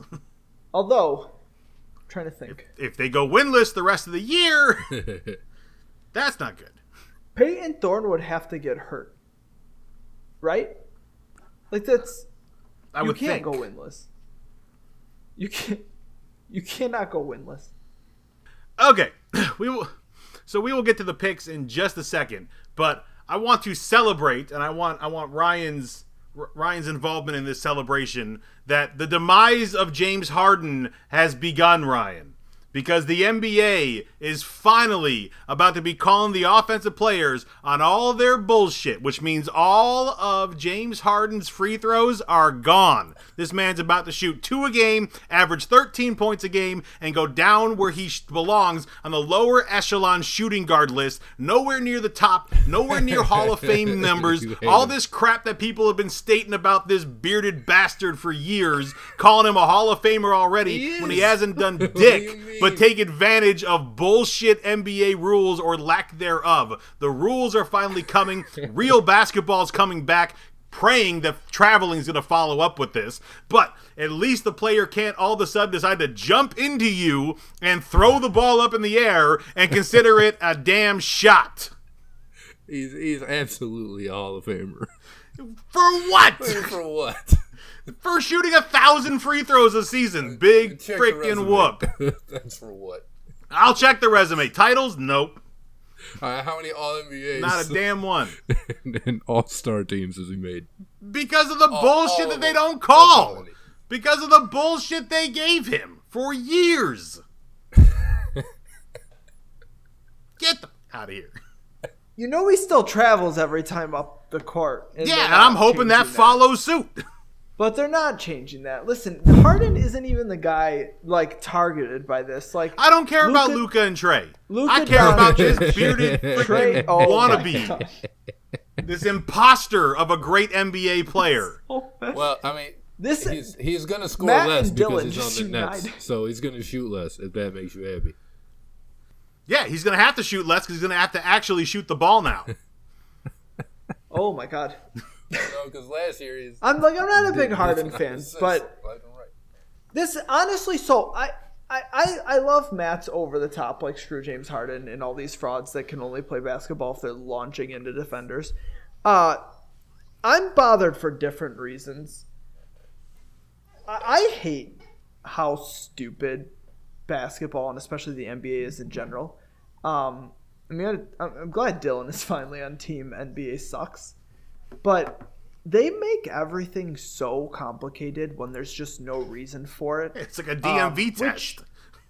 It helps them maintain control and fix games and all that kind of stuff. So I get it.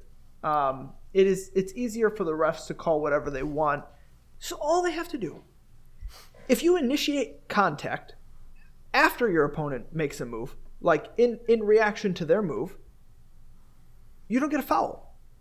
It works on defense. It works on offense. It works for blocks. It works for charges. It works for shooting. It works across the board. Like, if a guy is shooting and then is a reaction to his shot, you make contact with him, that's a foul on you, right? Like, everyone would agree. Like, you go up for the block after he shoots. The reason for the invention of the pump fake.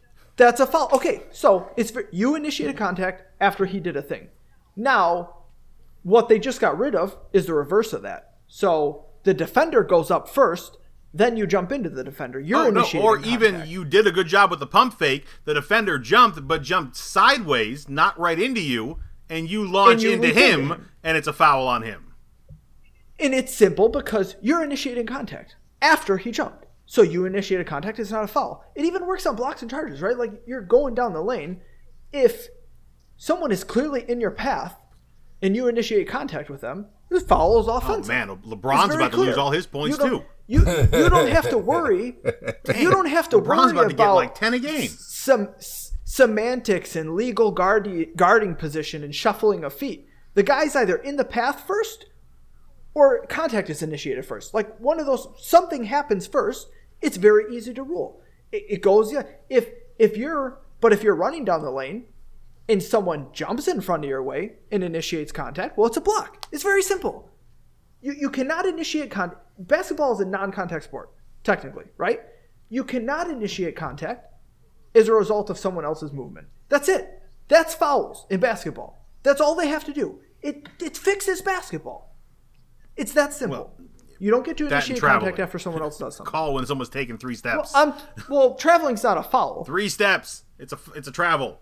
You only get 2. But it's not a foul. It's a turnover. It's different than a foul. Should be both. Oh my God. Well, I was about to say that a lot of people would foul out, but they don't call traveling. So it wouldn't change anything, actually. I wish you couldn't foul it in basketball. I wish it was like hockey. I'd have way more fun. Penalty box? In the summer league, it's like 10 fouls. Yeah, you get a foul. You're off the court for a minute. Your team's playing 5-on-4 for 60 seconds. The young kids to get. It's a real foul. You're playing 5-on-4 for 3 minutes. It is really funny that you can get like so many fouls in summer league. Oh, it's great. Because the games don't matter. Basketball. It's just about seeing these guys with 8 fouls playing. It's like this is. But no, the games don't matter. It's development. No, I really despise the NBA. It's just they do everything wrong, and they're successful because it's basketball at the highest level, but it could be so much more than it is. And I don't even think the most diehard NBA fan would disagree that it can be so much better than it is. And this is just another. I get the rule change, but you're making it way complicated than it needs to be, and not really addressing real problems. But whatever. I mean, it is. This is to me addressing some real problems. Yes, they're making it more complicated by adding different variations of how the rules can be done. But it is addressing real problems in the NBA, because this has been one of my problems with the NBA. All these scores are so damn high because you're giving everyone extra chances to put the ball in the basket. When in before it was just nothing. It was they missed the shot and the other team takes it the other way. So this helps. The traveling will help a lot more if they can fix that. But this helps, and I'm appreciative of it, and I'm looking forward to seeing some of these guys who have played in the NBA their whole careers with these bullshit rules be tested on playing what is in my mind real basketball, even if they don't travel. And the other one too, and I don't know, because I don't know if it was even addressed.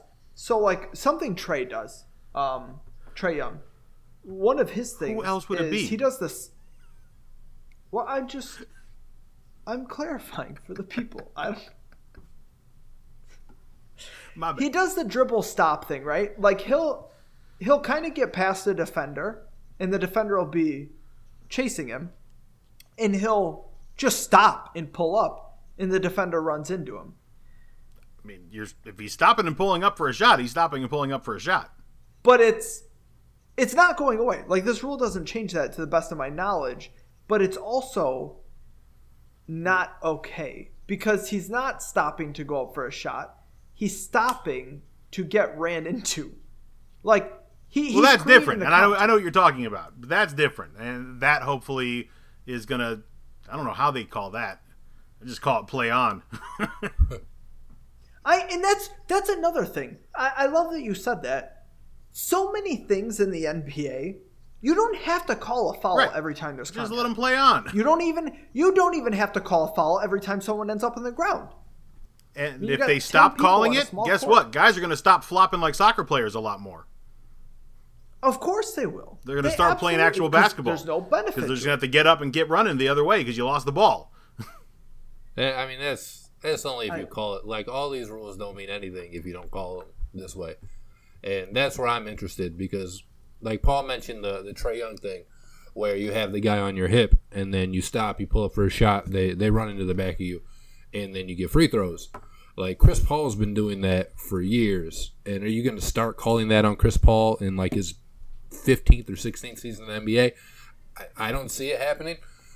If it does, then, you know, good for the game. But these rules are only, you know, as good as the referees that are enforcing them.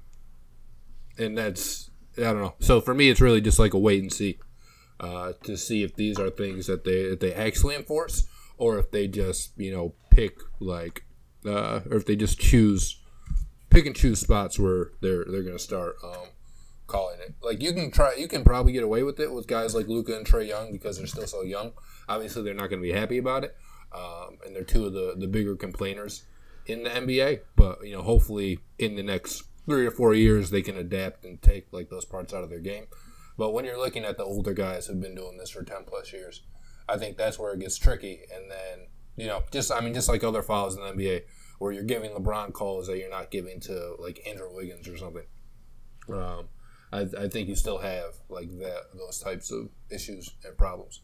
So I'll be interested to see how they call it, and if they're going to target the guys that they used in their like Twitter explainer videos of like, you can't do this anymore, or if it's going to be something that they're really going to try and enforce for everybody. The one thing that I ask above all else, I just want to see consistency in the enforcement. However they do decide to interpret this, and it is open for interpretation, to put it nicely, I want to see consistency. And I expect the opposite. I expect a lot of game-changing nonsense. I expect a lot of complaining on Twitter from NBA Twitter. And it's the NBA that has this stupid ref Twitter too. Yeah. Yep. Yeah. That just absurd nonsense where they dig their nonsense deeper and just upset more people. Now I think it's going to be an annoyance all year. I think it will be applied unevenly, and I don't know how players are going to react and change their game to it.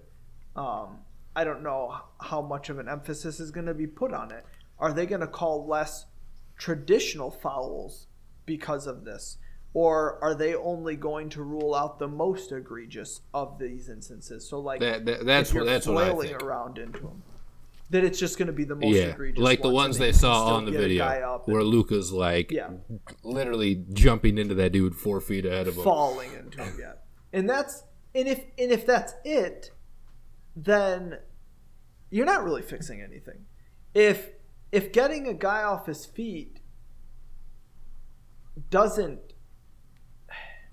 if initiating contact after a guy is off his feet can still get you fouls in any instance, you have not fixed anything. To me, I don't know if I assume Matt feels the same way at least. Yeah, I'm more in the wait and see. I'm hopeful for the rule, and I'm hoping that they're going to start calling it, when it happens, no matter who the guy is. I don't care how long. And you also play also the sticking out your leg, right? Yeah.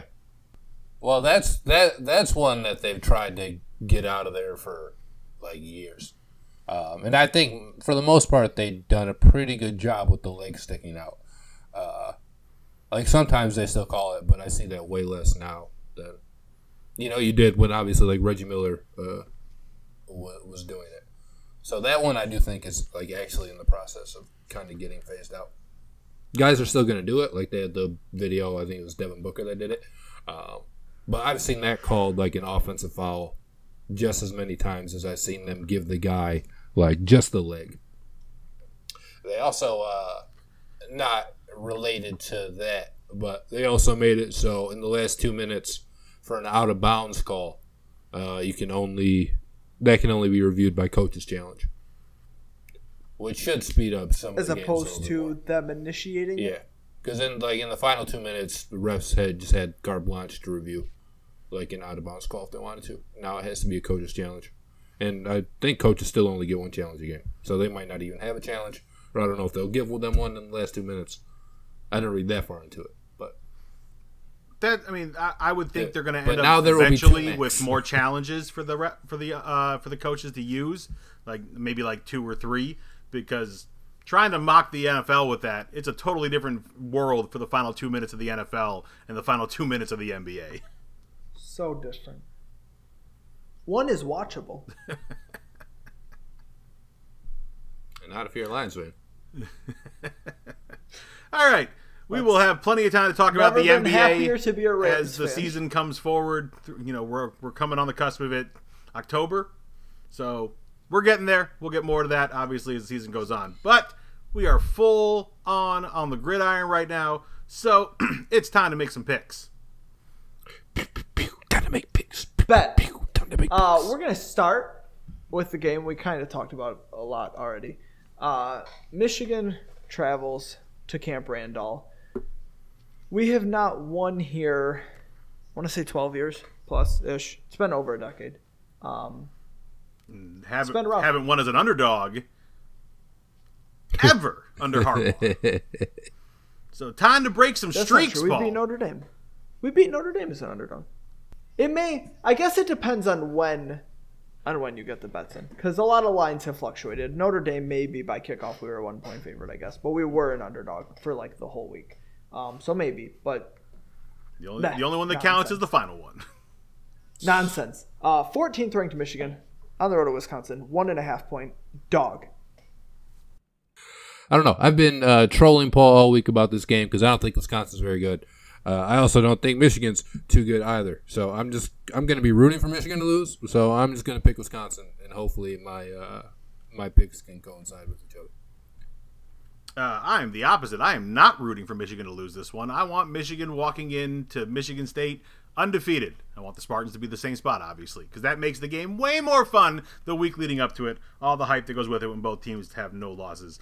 I think this is going to be a battle, and I think you're crazy if you think otherwise. These two teams like to ground and pound, and Michigan's going to have to come up with some stuff to sneak out of Madison with a win. It's going to be tough. It's going to be very tough. But I think Michigan finds a way to end that slump under Harbaugh, and I think they squeak out with a field goal victory over the Badgers. Man, Michigan doesn't have to find a way. The way is simple. It's Josh Gaddis calls a real football game. come out throwing early and often, you win this football game. Don't do that, you lose this football game. If Josh Gaddis is good, if he is competent, Michigan wins this football game. If he is not, they do not win this football game. My eggs are in the he's not good basket. I mean, it is until proven otherwise, and it's been, we'll say 2 years at this point, right, of Josh Gaddis not being good yet. Could that change? Has there been signs? Yes, but he hasn't proven anything yet. So I'm going to take Wisconsin until proven otherwise. Don is on the Michigan train. Dylan actually on the Michigan train as well. AJ shares all of our fears. So we're on the nasty side of history, is what I'll call this one in picking Wisconsin. Moving on to a really wildly curious game to me. Arkansas is ranked 8th in the country, which kind of sounds bonkers, but they deserve it. Like, they straight up have earned it. They've played really good. They've beaten ranked teams. They beat up 7th ranked Texas A&M last week. They're just playing really good football. But they're traveling to Athens to take on 2nd ranked Georgia. Georgia, 18-point home favorites. 18's too many for me. I went against Arkansas last week, and it didn't work out. So I'll go with them this week. I didn't go against the Razorbacks last week. It worked out pretty well for me. Last time these two teams played, at halftime, Arkansas was leading 7-5. And then Georgia blew the doors off of them. I think this Arkansas team is better equipped to keep it close. I agree that I think 18 is too much. I don't think 17 is too much, though. But I do see Georgia winning this football game. But I think Arkansas does stay inside the spread. This one's unanimous. All 6 of us. I'd like to change my pick. You guys know I have Georgia winning the title. I've had it well before the season started. JT Daniels' dick squarely in Paul's mouth. Hey, only because Slavis sucks. He wouldn't be able to find my mouth. Who? The Slavics. Slava Medvedenko. He hasn't played in a while, and it was a different sport. Is it Slovis? Keaton Slovis. Doesn't even deserve to be pronounced correctly. Georgia's a fantastic team, but 18 points is a ton. I don't disagree with math at 17. Might not be like, they can be a 17 point. No, I mean, Arkansas should keep it close enough. 18 points is a lot. Arkansas is a solid team. So all of us agree that spread's just a little bit large for feeling good about. Cincinnati, 7th ranked Cincy, travels to South Bend. 9th ranked Notre Dame. I don't know if there's ever in the history of the world been a more overrated top 10 team as I'm looking at right now. Do you guys agree? Cincinnati, 1.5 point road favorites. I don't know. Give me Notre Dame because I want everyone to be mad at the end of the year when they're not in the conference and they're undefeated or close to undefeated. I don't know what the rest of their schedule looks like, but everyone's going to be mad and yelling at them to join the conference. Yearly tradition. Give me the Irish. This one's so hard to pick. Notre Dame has looked anemic at times offensively. The Bearcats have been impressive. It's a tough road spot going to South Bend, and I think I'm with Ryan on this one. I think the Irish pull off an upset at home, which is weird to say, but I can't put my faith in the Bearcats just yet. So I'll roll with Notre Dame for I think the first time all year so far in the picks. Oh, we have a true split, and I love it. AJ is on Cincinnati. Dylan is on Cincinnati. Don is on Notre Dame. I think Notre Dame sucks. Like, they're not that good, man. They're average at best, like very average at best. And I think they have some straight up holes in their game. I don't know that I believe in Cincinnati that much. I just don't believe in Notre Dame at all, and I will comfortably take Cincinnati in this one. This is really interesting game for Lions fans because our future quarterback is playing against the number 1 team in college football. We got 12th ranked Ole Miss, and Lane Kiffin has that offense rolling. But Alabama still 14.5 point home favorites as the number 1 team in the country. Man, I know Lane Kiffin obviously used to be the OC at Alabama. Saban pounds on his assistant coaches. I think he had him there twice. I still don't think he likes Lane Kiffin very much. He just doesn't seem like their personalities really mesh well. So I'll take Alabama in this one, even though the big SEC spreads this year have not been kind to me. I like the hook. I like the hook enough to take the Runnin' Rebels. I think they can stay inside 14.5. I got nothing more to tell you on that. Enjoy the quarterbacks. Bryce Young, Matt Corral. Should be a lot of fun. Alabama's going to win this football game, but I like the hook. We have another split, and I love it. AJ and Dylan joining with Ryan on the Alabama train. Roll Tide. But Don, Matt, myself, 14.5 is just too much. I think Ole Miss offense is plenty good enough to stay within a couple touchdowns of Alabama. Western Kentucky travels to 17th ranked Michigan State. 11-point favorites. Given, I mean, it feels like we're at a crossroads here. Like, Vegas is right in between. Like, you kind of should expect to pound this team, but people have concerns with the passing game in your secondary. 11 points is a super weird number to me. So it's another home night game. Give me 41-24, where maybe that score isn't indicative of how close it is. But I think we can cap on a touchdown late and give the home night crowd a better performance than we did last week. Give me Michigan State. Hilltoppers coming in with the second best passing offense in all of college football. They're also coming in allowing almost 225 yards a game on the ground. I know it didn't work out so well for us last week with Nebraska coming in with a bad run defense. I think the real run defense for Western Kentucky is going to show up in this one, and I think the Spartans are able to do enough with that ground game and keep the offense for the Hilltoppers on the sideline enough that they will cover this spread. 2-touchdown win for the Spartans. The team that should have showed up last week at night will show up this week at night. Go green. I don't really know what to do with this game. Go white, says the ghost. AJ and Don are also on Michigan State. Dylan is hopping on the Hilltopper train. Obviously a bit jaded by what he saw last week, and I'm pretty jaded too. I thought Michigan State would win handily last week. I think Nebraska's a better team, I think Nebraska's a worse team than Western Kentucky, believe it or not.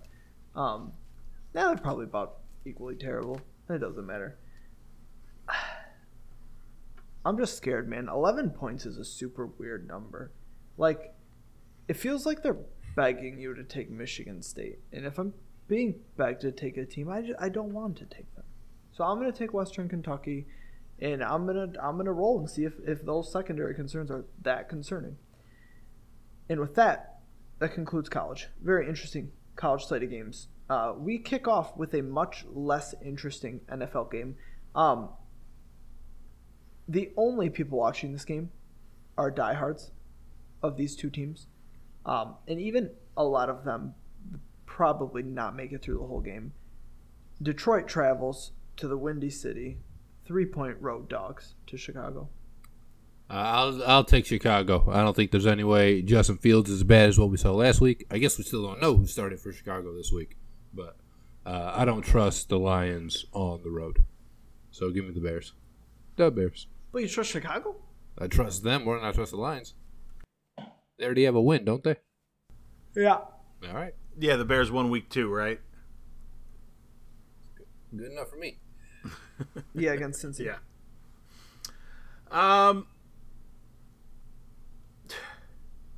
This is bad football. It's so bad. So bad. It's horrible. One thing that hasn't been bad has been the Lions' defensive line effort. It hasn't been bad. And the Bears' O-line has looked really bad. Like, really, really bad. And I think the Lions' D-line could do enough to ruin this for all of us and give the Lions a win. I am rooting against the pick, but I am going with the Kitties.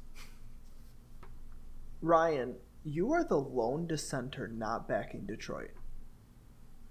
Good. Which is, this is so lucky. Like, if there's a spot to be a lone dissenter in, going against the Lions, I mean, it's crazy. I mean, this is just how jaded we are in Chicago. Chicago actually has a good defense. But I think their offense is so horrible that even Detroit's defense is going to be able to handle them. I'm much more scared of this if Andy Dalton were to start. It would probably change my mind. I think Justin Fields is friggin' horrible. I think we would pick him off 3 times if we played. He's not a good quarterback, and he's thrust into the worst possible position. As Matt said, defensive line, pretty solid in Detroit. Chicago's offensive line, not great. 9 sacks, dude. 9. And I mean, yeah, some of those are on Fields, but come on, dude. This is ridiculous.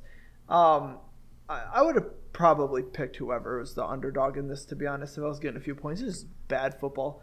I'm not going to watch this game. I'll probably. I won't either, because there's no chance it's on down here. I'll probably end up watching it on my phone on DVR at some point over like a couple hour stretch, but I'm not going to be happy about it. I'm just mad the whole time. I know a much more interesting game. I think this is like low-key a really interesting game. Carolina and their surprise start with Sam Darnold looking really competent out of the clutches of Adam Gase. They traveled to Dallas. Dallas 4.5 point home favorite, even though I would argue Carolina's look like the better team this year. Probably no Christian McCaffrey in this one for the Panthers, and Dallas's offense has been really good this year. So I will take Dallas in the Kellen Moore Express, the Dak train, whatever you want to call it. Give me the Dallas. Don't really love all the points, but hopefully they can win by 6. Carolina's got a pretty good defense. Their offense took a hell of a hit last week with Christian McCaffrey going down. And that is the main reason that I don't believe the Panthers will win this game or cover this spread. You need a good O-line and some good pass catchers to really test this defense by Carolina. Dallas kind of has both right now. So I like the Cowboys at home to cover the 4.5. It's just me and Don on that Carolina train, even sans Christian McCaffrey. I don't believe in Dallas. I don't believe in Dak. I think Carolina actually kind of decent. Dallas's defense kind of sucks. I think Darnold will continue his resurgency, and 4.5 points is way too many for me. I want to. This is a fun game to me because I have a much different opinion of Minnesota than everybody, as seen by our picks last week, as I was the only one on Minnesota. Minnesota hosts Cleveland once again as home dogs. 2 points this time. Oh man. I think I'll take. Fuck. Is Dalvin Cook playing? I don't know. I don't think so. But Madison was really good in Phil last week. It's a very solid backup. I don't know. I'm gonna err with Cook not playing. I'll go Cleveland, although something's not right with the Browns to me.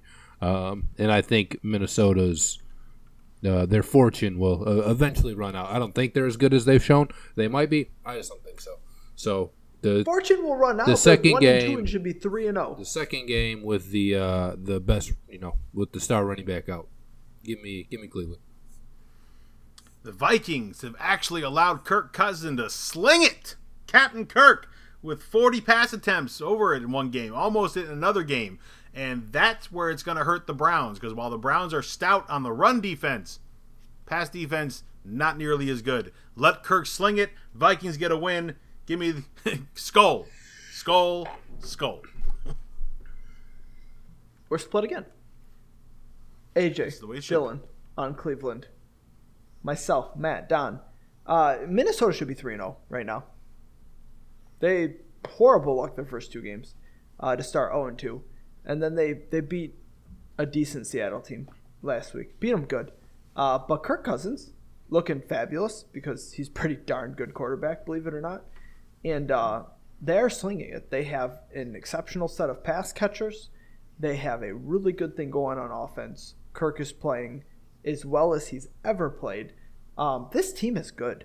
This team may be the best team in the NFC North. Now, that's not saying a ton, but they might be. This is a playoff caliber team. They're at home. They're going to beat Cleveland.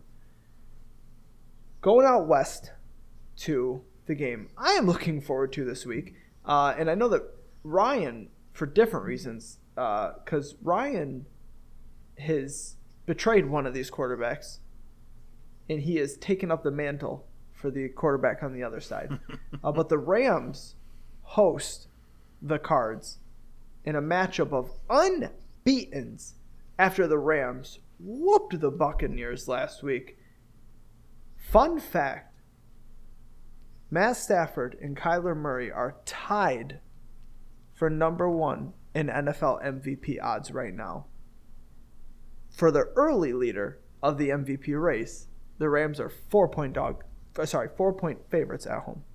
Wow, that's funny because that's what I was going to bring up. Except where I looked, they had Kyler a little bit higher at like plus 700 or 750, and Stafford was like 800. Regardless, I do think I am really looking forward to this game. It's going to be a super fun one. It's in Los Angeles, and I think that home crowd has done a better job of getting behind the Rams than probably most people expected. I think it'll be a close game, but I do see the Rams winning by like a touchdown instead of just a field goal.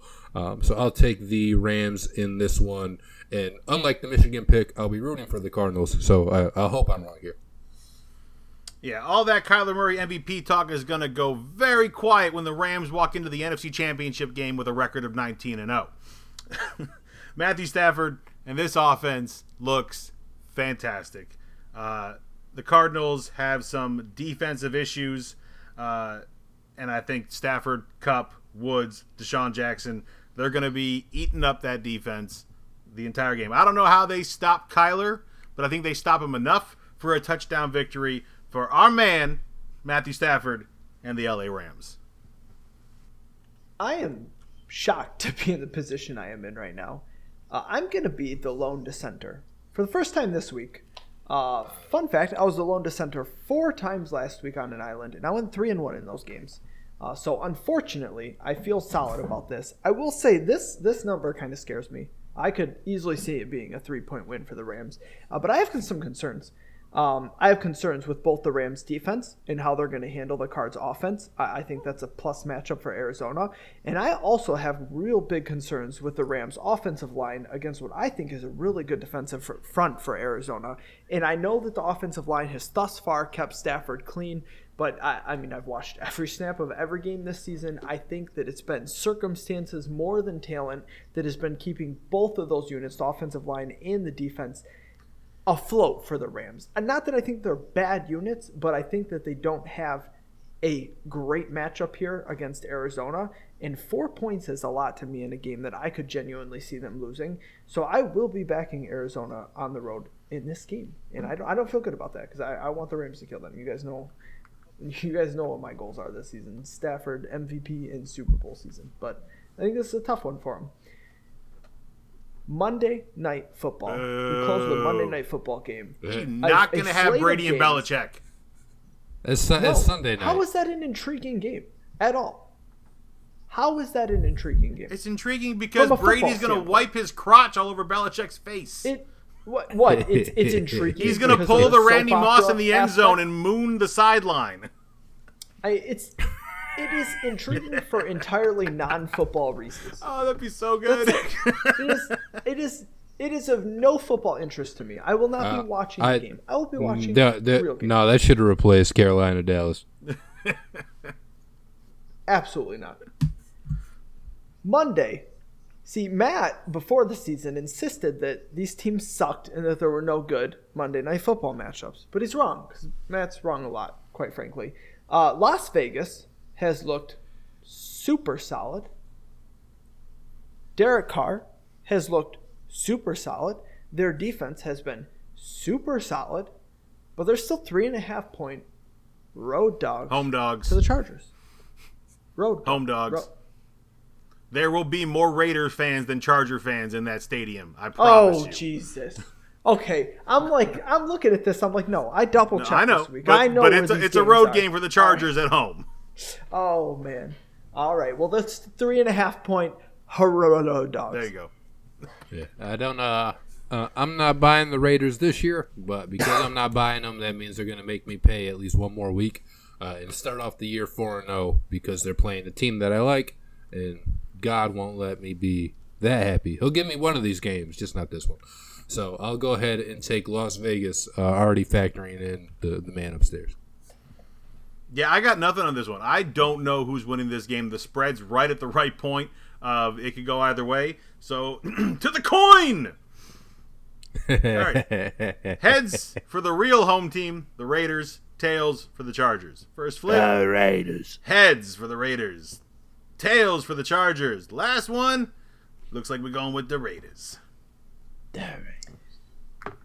AJ and Dylan are back in the Chargers. Shocking Dylan backing Justin Herbert. I know. Crazy. The man he cheated on Josh Allen with. Yes, actually. The rest of us, though, are back in Las Vegas. I like everything they've done this season. I thought they were going to be a good team. Chargers, too. I mean, Chargers are a good team, but you want to cover 3.5 points with Joe Lombardi as your offensive coordinator? It's an uphill battle, man. It's not a battle. He's got a real quarterback now, according to Ryan. That's right. According to the NFL players, he's a top 10 quarterback. One of the top 100 NFL players. I think Justin Herbert's good, but please don't understand. Oh, we need to knock it off. That wraps up our picks this week. I do real quick. I gotta give the numbers from last week. We missed that somehow. Everyone did not good last week. Don. Then why are you giving them? Don was the only one. Yeah. So we gotta tell these people this. They ain't gonna listen to us. The people want to know the standings. At least fake it. Don at 6-4 was the only one in the positive. AJ at 5-5, but it was a big week because everyone else did bad. AJ is not in last place anymore. He's actually in 4th place. Dylan and Matt tied, bringing up the rear. 15-25 on the season. It has been really rough. And the thing that is killing everybody is the NFL. I mean, Dylan and Matt are 4-11 in the NFL. AJ 7-8. Don 5. Selfish Don bastards and Ryan, playing for the paycheck. That's the problem. 10. Don and Ryan 5-10. Me and AJ are almost 500 at least in the NFL. Like, we're 7-8. We're treading water there.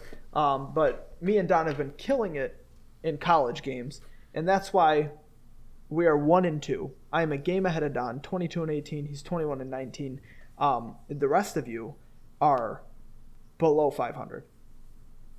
It's not great. It has not been great this season, guys. And I know we picked tough games, but it has been really rough. I hope we get on much better track this season. Well, from the way the picks went this week, it sounds like half of us will.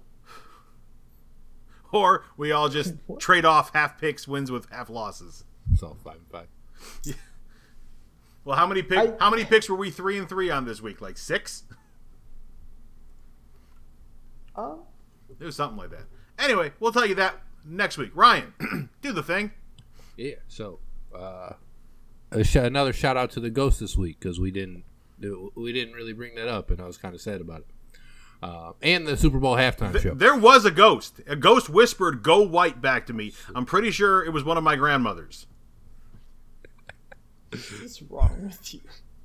So, I will post that audio for the audience. They can listen themselves and come to their own conclusion. All right, so you guys heard about the great Super Bowl halftime show. That's the second best show. We're number 1, so go check out all of our podcasts up until the Super Bowl that happens in February. Then you can listen to us. You can listen to them. Podbean, Spotify, Apple Podcasts, and YouTube, Facebook, and Twitter. Sports Carnage Podcast. If you've made it this far, you already know that, though. So go listen there. Go follow Detroit Sports Nation for everything else. Yeah, we should talk about a Facebook Live at the Super Bowl. Whoop. Might not be a bad idea. For Ryan Griffin, Paul Roshan, I'm Matt Basson. We are Sports Carnage. Thank you for spending a couple hours with us this week. We'll be back with y'all next week.